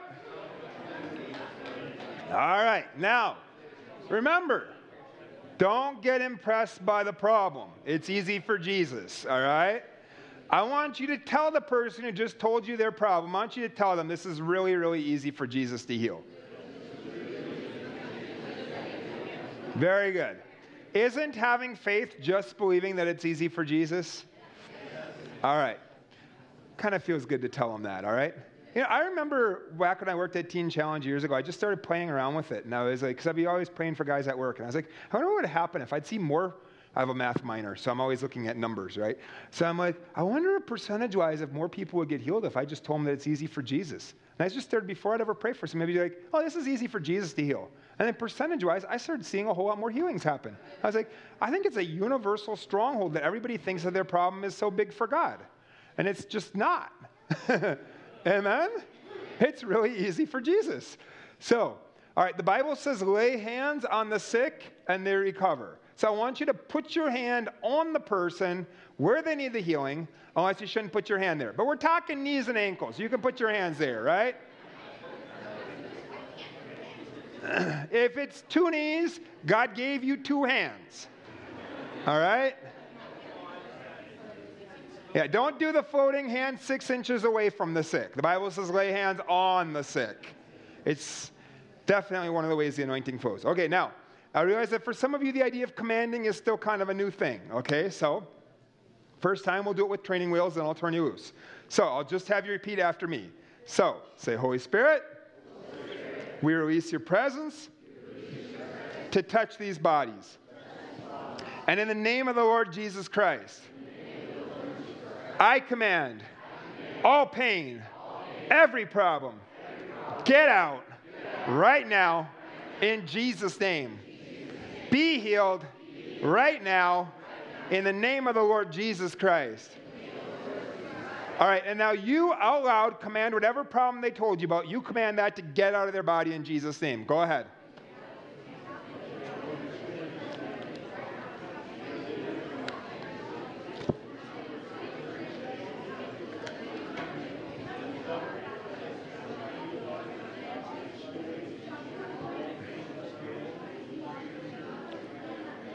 All right, amen. That should be plenty. You don't need a long prayer to see a healing happen. Do you know who T.L. Osborne is? Does anybody know who T.L. Osborne is? No? Oh, not that many. Okay, T.L. Osborne was called the father of crusade evangelism. I heard T.L. Osborne quoted as saying that any prayer for healing that we pray that takes longer than a minute wasn't done in faith. We're trying to work something up. I like that. All right, because the prayers for healing in the Bible were pretty short. Right? Typically like 1 sentence. All right, now check your body. It's not good enough to pray for them and run away because we're scared it didn't work. Check your body. See what's going on in there. All right, now, hello. Shh. Okay, if you had a difference in your body, whether it's 1% better, 100% better, or anywhere in between, I want you to wave your hand at me nice and high wherever. Yay, good to see you all waving. Thank you, Jesus. All right, not just that you had a difference, but if it's at least 70% better up to 100% better, I want you to wave your hand at me nice and high wherever you are in the room. All right, probably about 10 of you. Thank you, Jesus. Good. All right. Okay, maybe we'll have 2 of you share a testimony. Who wants to share what Jesus just healed you of? Go ahead, sit down. Yeah, what did Jesus do? What was wrong? Something torn in it. Like a torn meniscus or torn ACL or what? Something like that. Okay. Uh-huh. And now? I'm not feeling any pain. Thank you, Jesus. How long had it been that way? A couple years ago. Couple years. Thank you, Jesus. Who else? One more of you want to share what Jesus healed you of? Yes. We're doing a house remodel, and I've been painting every single day, and it requires me to do a lot of bending. And I've had to be very purposeful about bending because of my knees really hurt. And I can just like go down and come back up right now and no pain at all. Thank you, Jesus. God is good. All right. So sometimes when we pray for people, different things happen. Sometimes they're completely healed right away. Sometimes they are improved, but not perfect yet. There's nothing wrong with praying a second time for them. All right? We'll do that at the end of the night. Sometimes they cannot test it out. Maybe they have problems with their knees, but have to go for a run for 2 miles before they know whether or not the problem's healed or not. Who here would not know if you were healed? You can't test it out. Very good. Yeah. So obviously we still want to pray for these people because we hope they don't have the problem in the future, but they can't really test it out. And sometimes the pain or the problem seems to be the exact same. Now, this doesn't mean that they're not going to get healed. Sometimes it happens in the coming period of time. Okay? David Hogan, you guys know who David Hogan is? Okay, David Hogan is quoted as saying that I think the majority of healings that he actually sees happen actually don't happen instantaneously. They actually happen the next 2 or 3 days. I'm thankful that Jesus likes to heal people right away in these meetings. So it's good. I'm an American. I tell when Europeans are like, describe American culture. And I'm like, well, everybody's in a hurry. I don't know what they're in a hurry to do, but they're all in a hurry. They have to get home to get on Netflix or something, but they're in a rush to do it. I said, if we cooked our food in the microwave, it still took too long. That's American culture, right? Maybe not as much in rural California, but I'm sure in LA it's probably a bit more like that, right? Okay, So I do like, I'm an American, I do like the instantaneously, of course. Okay, let's keep going for it. Let's do this. If you have any problem with your, and don't worry, if we didn't cover your problem, we're going to have extended healing time tonight, but then also Monday and Tuesday, we're going to go after a lot of different things, okay? So hang in there. All right. If you get any problems with your back or your hips, or you know that you have a leg that's longer than the other, go ahead and stand up.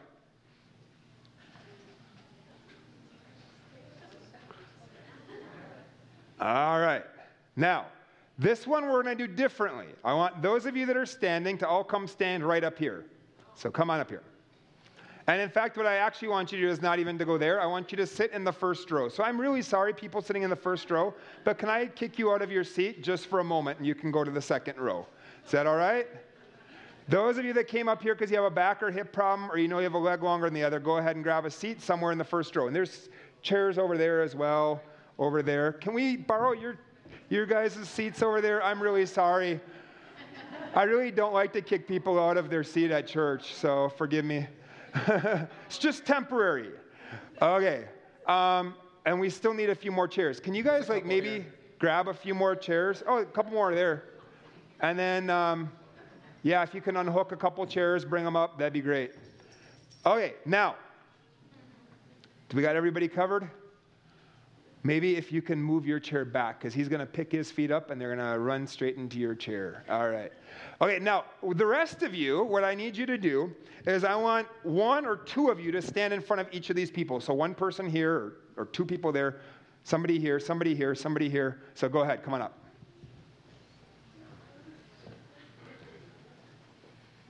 This is not, like I said this morning, this is not a Niners game where you're just watching spectator sport. No, this is all hands on deck.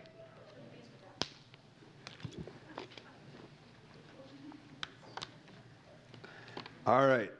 I realize that some of you weren't here this morning when we prayed and saw legs grow out. So, who wants to see a leg grow out? Don't all volunteer quickly. All right. I see your hand right here. Let me borrow you. You put your hand up. Can I borrow you? Yeah. Is that all right? Can we grab your chair? I'll grab your chair. Okay, go ahead. Just stand right there. All right. So you guys know what to do. Okay, so grab a seat. Now, not everybody who has a back or hip problem has a leg longer than the other, but many times they do. And a lot of times they don't even realize that they do, okay? And so it's important that we check because especially if they have a job where they're standing on their feet all day long, like you can pray and the back pain leaves, but if they're walking around with one leg 2 inches longer than the other, the pain's going to come right back because it's a symptom of a different problem. Does that make sense? So, if you guys do what they did, the people sitting behind you would be really happy, I bet. How's that? So they can see.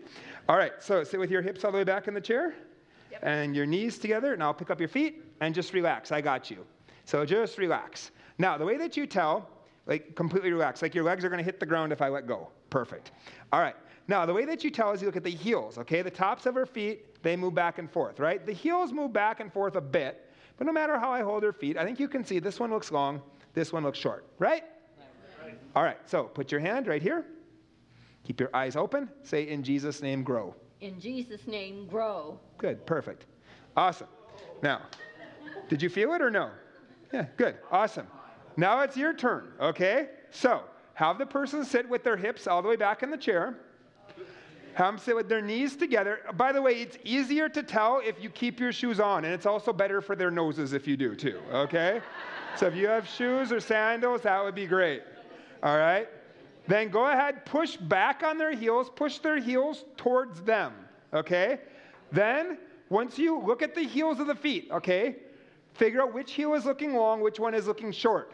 When you can figure out which one is long and which one is short, you command the shorter one to grow. Just say, in Jesus' name, grow, or grow, grow, grow. Keep your eyes open because you want to watch it happen, okay?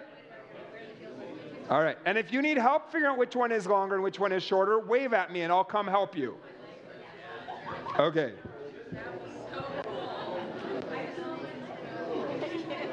Okay. Let's take a look. So. This one. Yeah. Okay. So put your hand on the shorter one. Yeah, just say in Jesus' name grow and then watch. In Jesus' name grow. There, see it? Yeah, just like yours. All right. Who else? You need help figuring out which one is longer or shorter? Okay. Excuse me. I'm going to squirt through here. Okay. So let me grab them real quick. All right. Just relax. I got you. So this one looks like it's... Can you go any closer? Perfect. All right. That one looks like it's long, right? See? And that one looks short. So put your hand on the short one. Put your hand right here. Just say, in Jesus' name, grow, and watch. In Jesus' name, grow. See it? It just came out. Good. All right. Anybody else needs help figuring out which one is longer or shorter? Okay. Excuse me. I'll come this side of you. All right. Yeah. Oh, yeah. That one's definitely. Okay. So put your hand on the short one. Just say, in Jesus' name, grow, and then watch. In Jesus' name, grow. See it? It just came out. Did it? No, it looks good. Okay. Anybody else? Okay, let's take a look. Okay, so sit with your hips back. Pick up the feet. You're looking pretty even, I think. That looks pretty even. All right. Okay, how many of you saw a leg grow out when you did this? Yay, good. Kind of fun, huh? All right, now, go ahead, have the person stand up who was sitting down. Now, hopefully they didn't tell you what the back or hip problem is. If they did, swap with the person who's next to you. All right? Because we're going to practice getting a word of knowledge. Okay? So, did they already tell you? She told me. Oh, okay, no problem. Go ahead and you can come back. Do you need help, or are you good? Okay. So then just swap with whoever's next door to you, okay? So then somebody else will be in charge of ministering to her, and then she'll go to whoever he was with. All right? Okay. What I want you to do is put your hand on the shoulder of the person who is sitting in the chair. Do you guys know what I mean when I say a word of knowledge? No. Okay. So let me explain. Maybe you've seen the 700 Club or Benny Hinn on TV or one of those guys, and they're like, lung cancer. God's healing someone right now of lung cancer. And you're like, how does he know? Well, he's getting a word of knowledge, and it's not just for the guy who's on TV. It's for anybody in the body of Christ. But you have to know what you're looking for, okay? So there's many different ways that God speaks in giving a word of knowledge, one of which is you might get a picture or image in your mind's eye. Okay, how many of you get prophetic words for people by getting a picture or image in your mind's eye? Yeah, okay, so it's just like that, and don't worry if you don't, all right? It's a good time to start, all right? So it's just like that, but instead of whatever you're going to prophesy over the person, God might just show you a picture of a foot or a picture of a knee or a picture of their right hip or a picture of, a vertebrae in the middle part of their back. And God's showing you that's where that person needs a healing at, okay? So we're just going to practice hearing from God for where that person might need healing, okay? So it's okay if you get it wrong. Nobody's going to stone you as a false prophet if you get it wrong. Or I won't stone you as a false prophet if you get it wrong. I don't know about the rest of these people. But, so just take 10 seconds. Put your hand on their shoulder. Ask God to show you a picture in your mind of where this person needs a healing at in their back or their hips.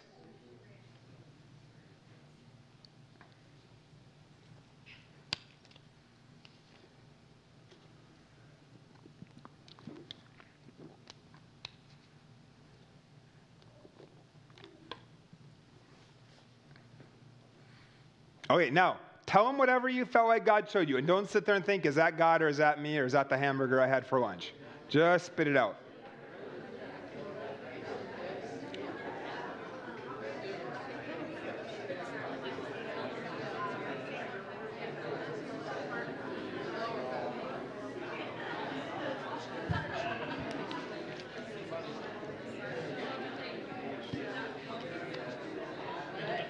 All right, very good. Now, be honest. Don't tell them they got it right if they got it wrong, all right? We're not trying to, they can handle it, okay? All right. And then go ahead and pray for the person. Invite Holy Spirit to touch them. Command the pain or problem to get out of them in Jesus' name. Go ahead.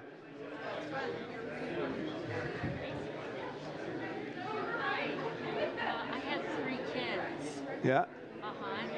And my tailbone hurts sometimes from heavy lifting. Yeah, have the person who is there with you pray over you. Okay. They're supposed to be praying for you right now. Okay. Yeah.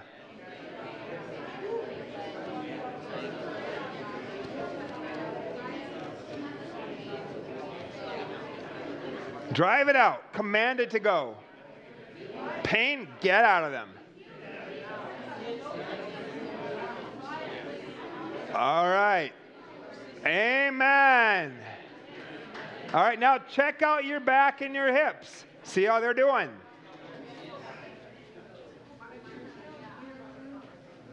All right. Now, how are you doing? All right, if you just had a difference in your back or your hips, whether it's a lot better, a little better, or somewhere in between, I want you to wave your hand at me nice and high wherever you, hey, good to see you waving. All right. And who here is at least 70% better in their back or their hips? Raise your hand nice and high. Okay, good. So there and there and there and all right. Do I have one of you who wants to share a quick testimony of what Jesus did? Yes. So I've had, tendinitis for a couple months in my lower back. And so it's usually just when I exercise or try to squat or whatever, but I don't feel anything anymore. It's all good. Thank you, Jesus. Yeah. Hallelujah. God is good. Awesome. Okay. Don't be modest and raise your hand like this. Raise your hand nice and high. Who here got the word of knowledge correct for the person in front of you? Raise your hand nice and high. Good. How many of you, that was the first time you've ever gotten a word of knowledge for somebody before? Yay, good. Happy for you. Good. All right, go ahead, grab a seat.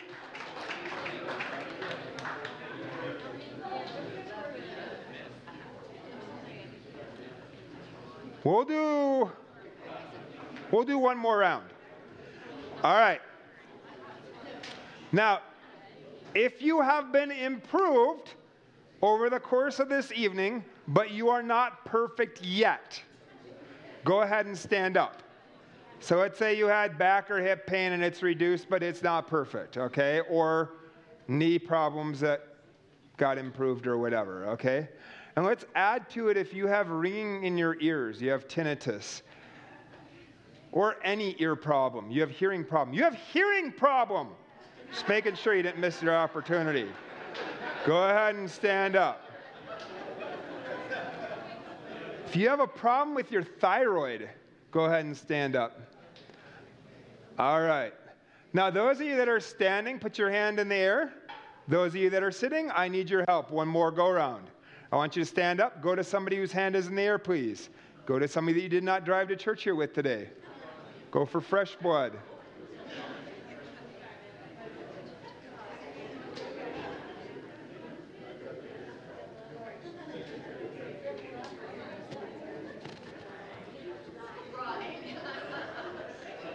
Go, go, go. No one should just be sitting there. I need your guys' help. There's a bunch of hands there. Go to somebody. All right. If someone has come to you, put your hand down. If no one has come, wave. Somebody needs to go to the woman in the back of the room, back there. Someone needs to go to this woman over here. Please. All right.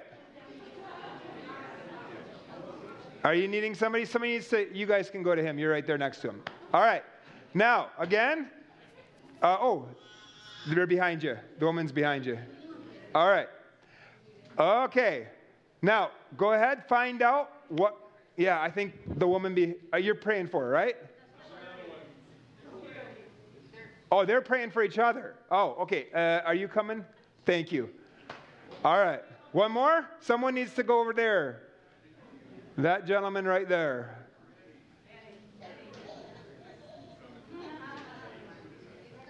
All right. Thank you. Okay, now, again, find out what's going on so you know what in the world you're praying for. Go ahead.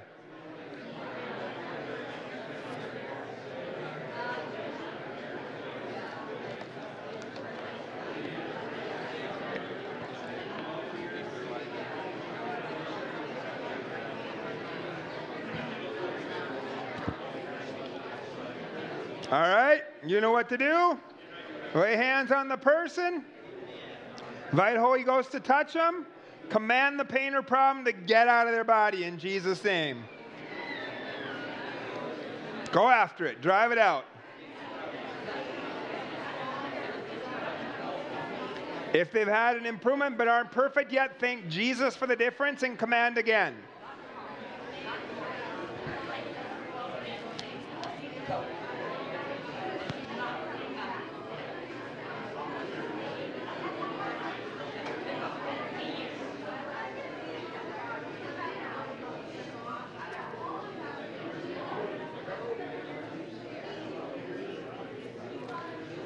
All right, amen.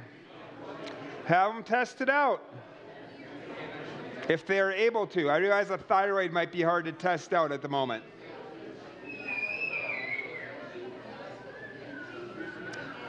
Test your body. See what God's doing in there. All right. Hello, hello, hello. Okay. Okay. If you had a difference in your body, whether it's 1% or 100% better after they just prayed, raise your hand nice and high. Very good. All right. Now, if you are at least 70% better for whatever they prayed for you for, raise your hand nice and high. Or there. Yeah, good. All right. Okay. Go ahead, grab a seat.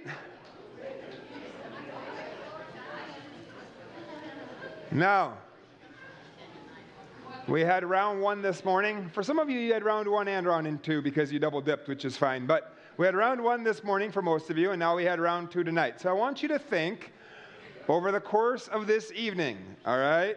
So again, for those that weren't here this morning, I count healings the way that Randy Clark does. He figures if they're at least 70% better in their body in the meeting, that they'll be 100% by the time they get home or in the next few days.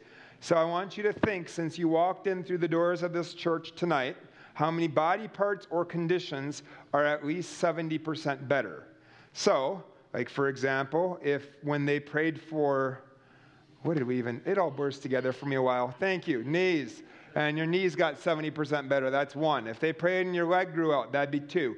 If then your back pain disappeared, that's 3. And then when you're in that last group, if they prayed for something else that I called out, then that's whatever.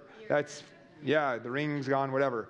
Then that's 4, okay? So I want you to raise up fingers for however many things that Jesus did at least 70% in your body for tonight. So raise up fingers nice and high. I'm going to count them all in just a moment, so I'm waiting for you to get a chance to get them up so we can see what God did. All right.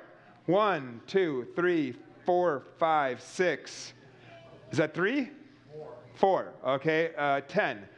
3, 13, 14, 15. Did I get you? I don't remember. 16.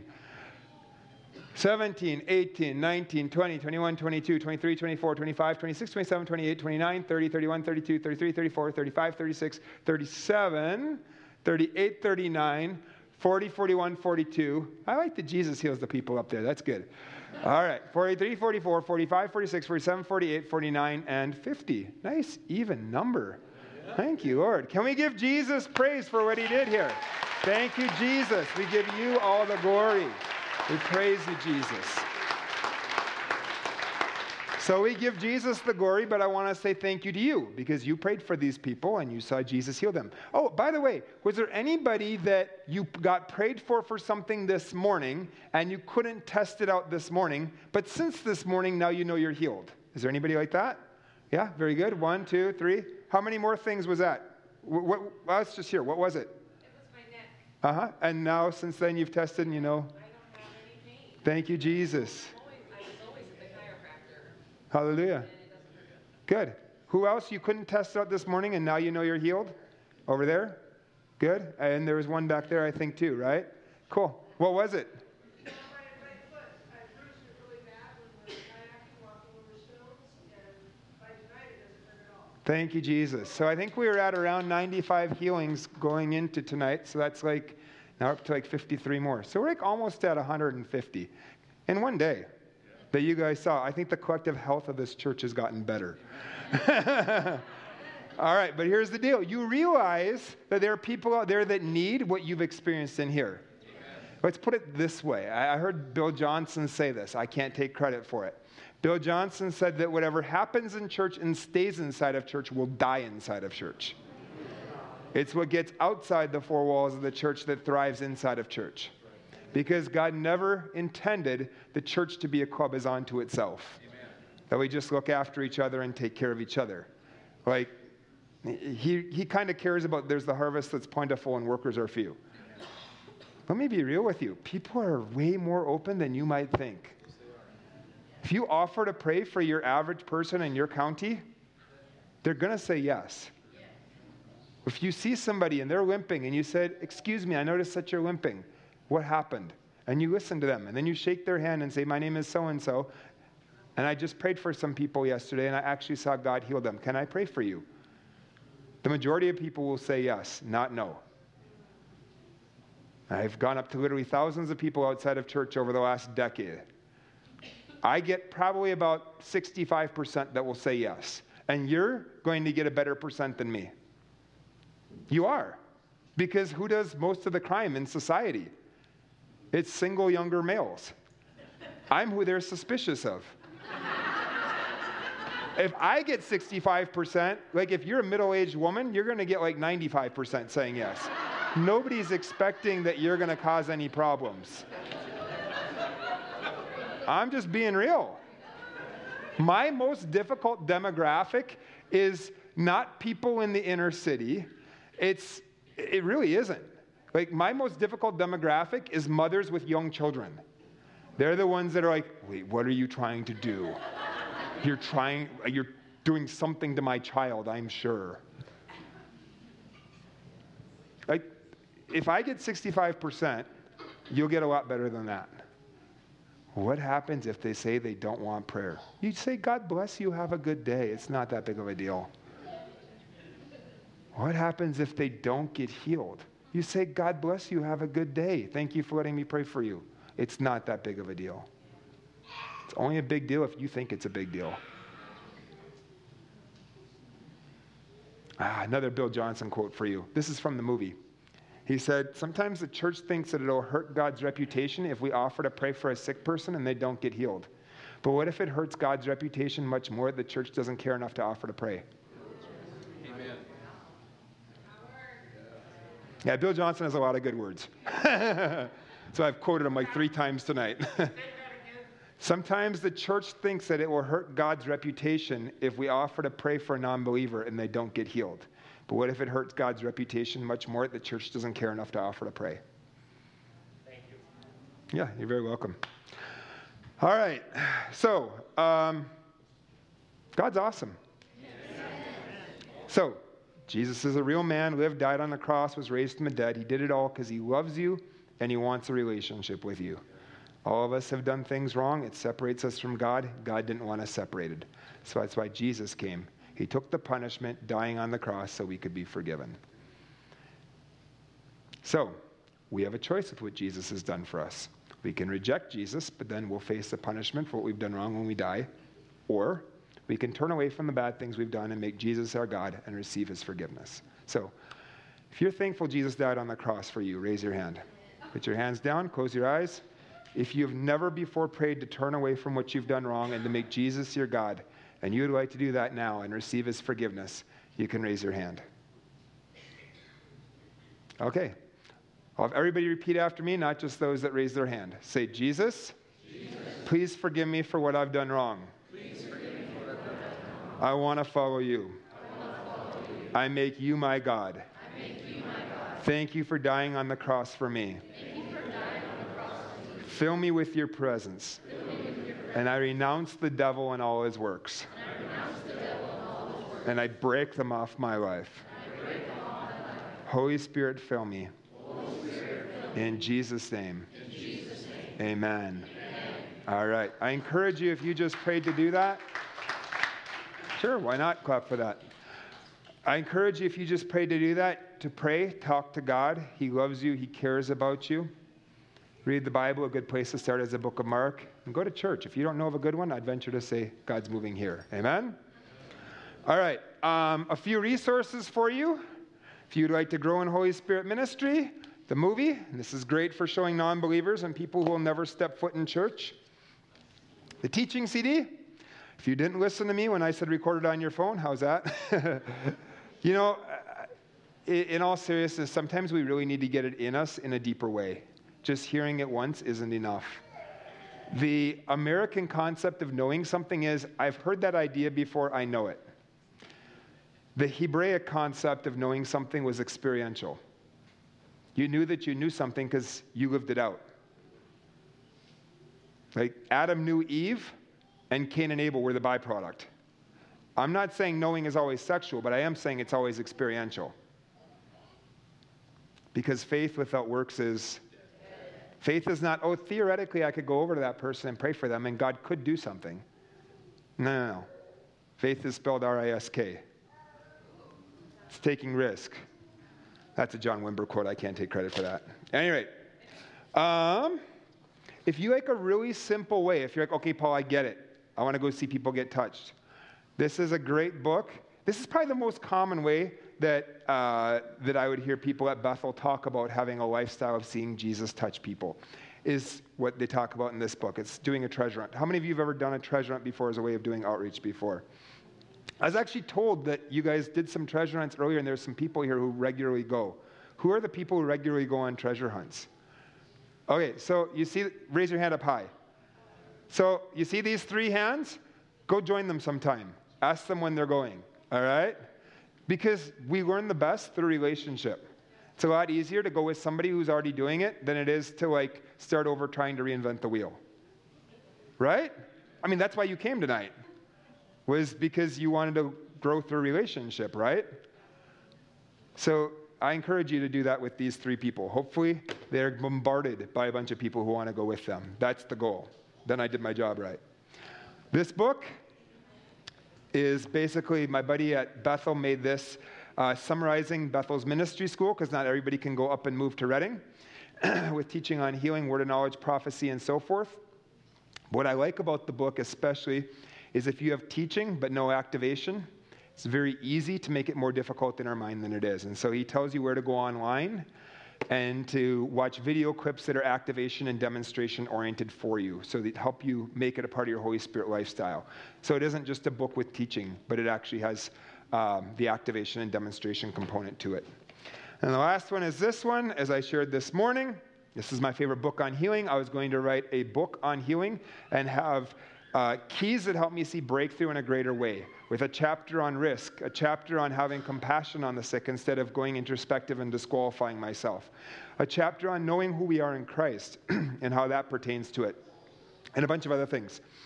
And then I went and I interned for this guy at Bill Johnson's church 9 years ago, and he says, I want all my interns, 8 years ago, a while ago. Probably doesn't make much of a difference to you. And he says, I want all my interns to read my latest book on healing and what is unlocking heaven, but keys that help Kevin see breakthrough and healing in a greater way, with a chapter on risk, a chapter on identity, a chapter on compassion instead of disqualifying yourself, and 3/4 of the exact subject format of how I wanted to write my book on healing. So this is my favorite book on healing because it's the one that I wanted to write. And I enjoy preaching a lot more than I enjoy writing. Just let me be honest. It's a lot more fun doing this and sitting in a computer doing that. So anyway, I was like, I'll just bring his book. That's just a lot easier. So there you go. If you're interested in any of that, all of that is in the back there. And I think that's all I had for you guys for tonight. Tomorrow and Tuesday, one of those nights, for sure we're going to get into words of knowledge related to healing. We might get into inner healing, deliverance, prophetic. Who knows? We'll have fun. Get you guys doing it. For sure we'll go after healing, though, each of the nights. So if you're like, I know so-and-so and they should have been here, feel free to invite them. And also feel free to go and lay hands on them. Amen? Can I give you homework? Yes. Your homework is between now and tomorrow. Find someone who is not a believer to go and ask if you can pray for them for healing. Is that doable? I mean, you might not know if they're a believer or not. Like, it might not say on their shirt, not a believer, right? But you see Joe Blow at the hardware store, and he's limping real bad, and he's wincing in pain. Or you talk to the cashier at the grocery store, and nobody is behind you in line, and you say, how's your day going? And she's like, my back is just hurting me. That's an opportunity, right? To see Jesus touch him. And it might scare us a little bit, but quite frankly, it's what we were made for. Like, people do all sorts of things to try to get a thrill vicariously. They spend all sorts of money, whether that's an amusement park, whether that's, Could be anything. Could be drugs. It could be watching a sports team on TV and vicariously trying to get your thrill through them. It could be bungee jumping or whatever. Nothing, well, there's something wrong with some of those things, but not all of those things. I'll put it that way. And it's not necessarily bad to want a thrill, but I'll tell you the real thrill that we were made for was seeing God heal and touch people wherever we go. I mean, it's the Great Commission. And it's just a poor substitute to try to look for all sorts of other things to create a thrill. Romans chapter 8 in the Message, it says that this resurrection life we've received is not a timid grave-tending life, but it's adventurously expectant. If my concept of Christianity is not adventurously expectant, I am living a Christian life that Jesus never intended me to live. Now I'm preaching again. I better shut up. Pastor Steve, go ahead. Now you can preach to them. They're still here. They didn't go. Thank you, guys. God bless you. Have a good night. Good night. Thank you,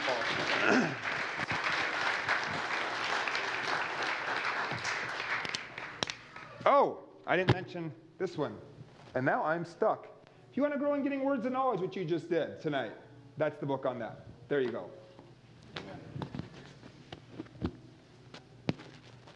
Who's going to do their homework? Some of you are honest.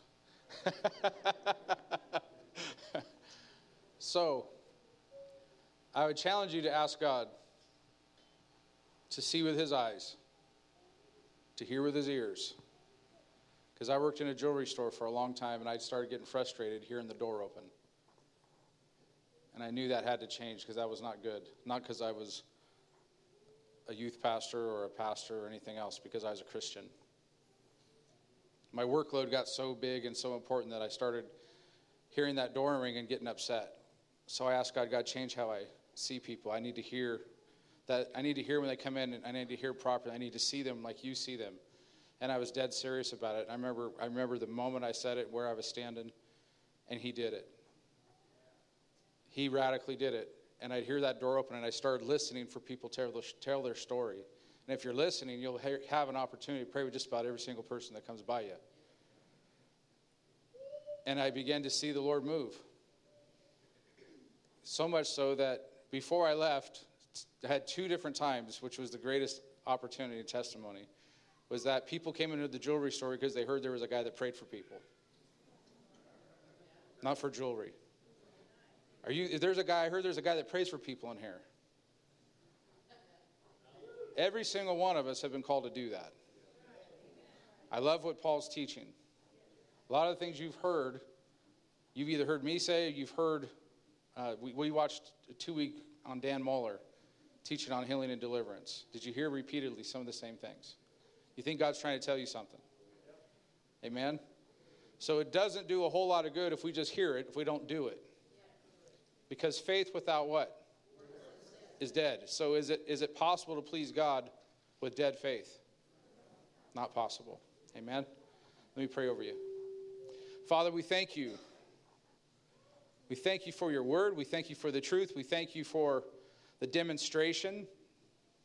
We thank you, God, that you chose unqualified people and you qualified us. I pray, God, we would never see ourselves unqualified ever again. We thank you, Lord, for your power, your love. We need to see people with your eyes, God. We need to love them like you love them. For me, that decision's been answered. Does God want to heal? I pray, Lord, that a lot of those questions, God, would have been answered tonight, and they'll be answered the rest of this week. Lord, we thank you that there's no problem too big for you. We say that. Lord, we believe that. So, God, go with our church, with those who are visiting. I pray, Lord, that every single one of us that make a decision to pray for someone tomorrow or tonight, that you give us a boldness, and that we wouldn't ask and beg and plead, we would command. We would speak and say for the mountain to be moved, and it would move. Amen. You're dismissed.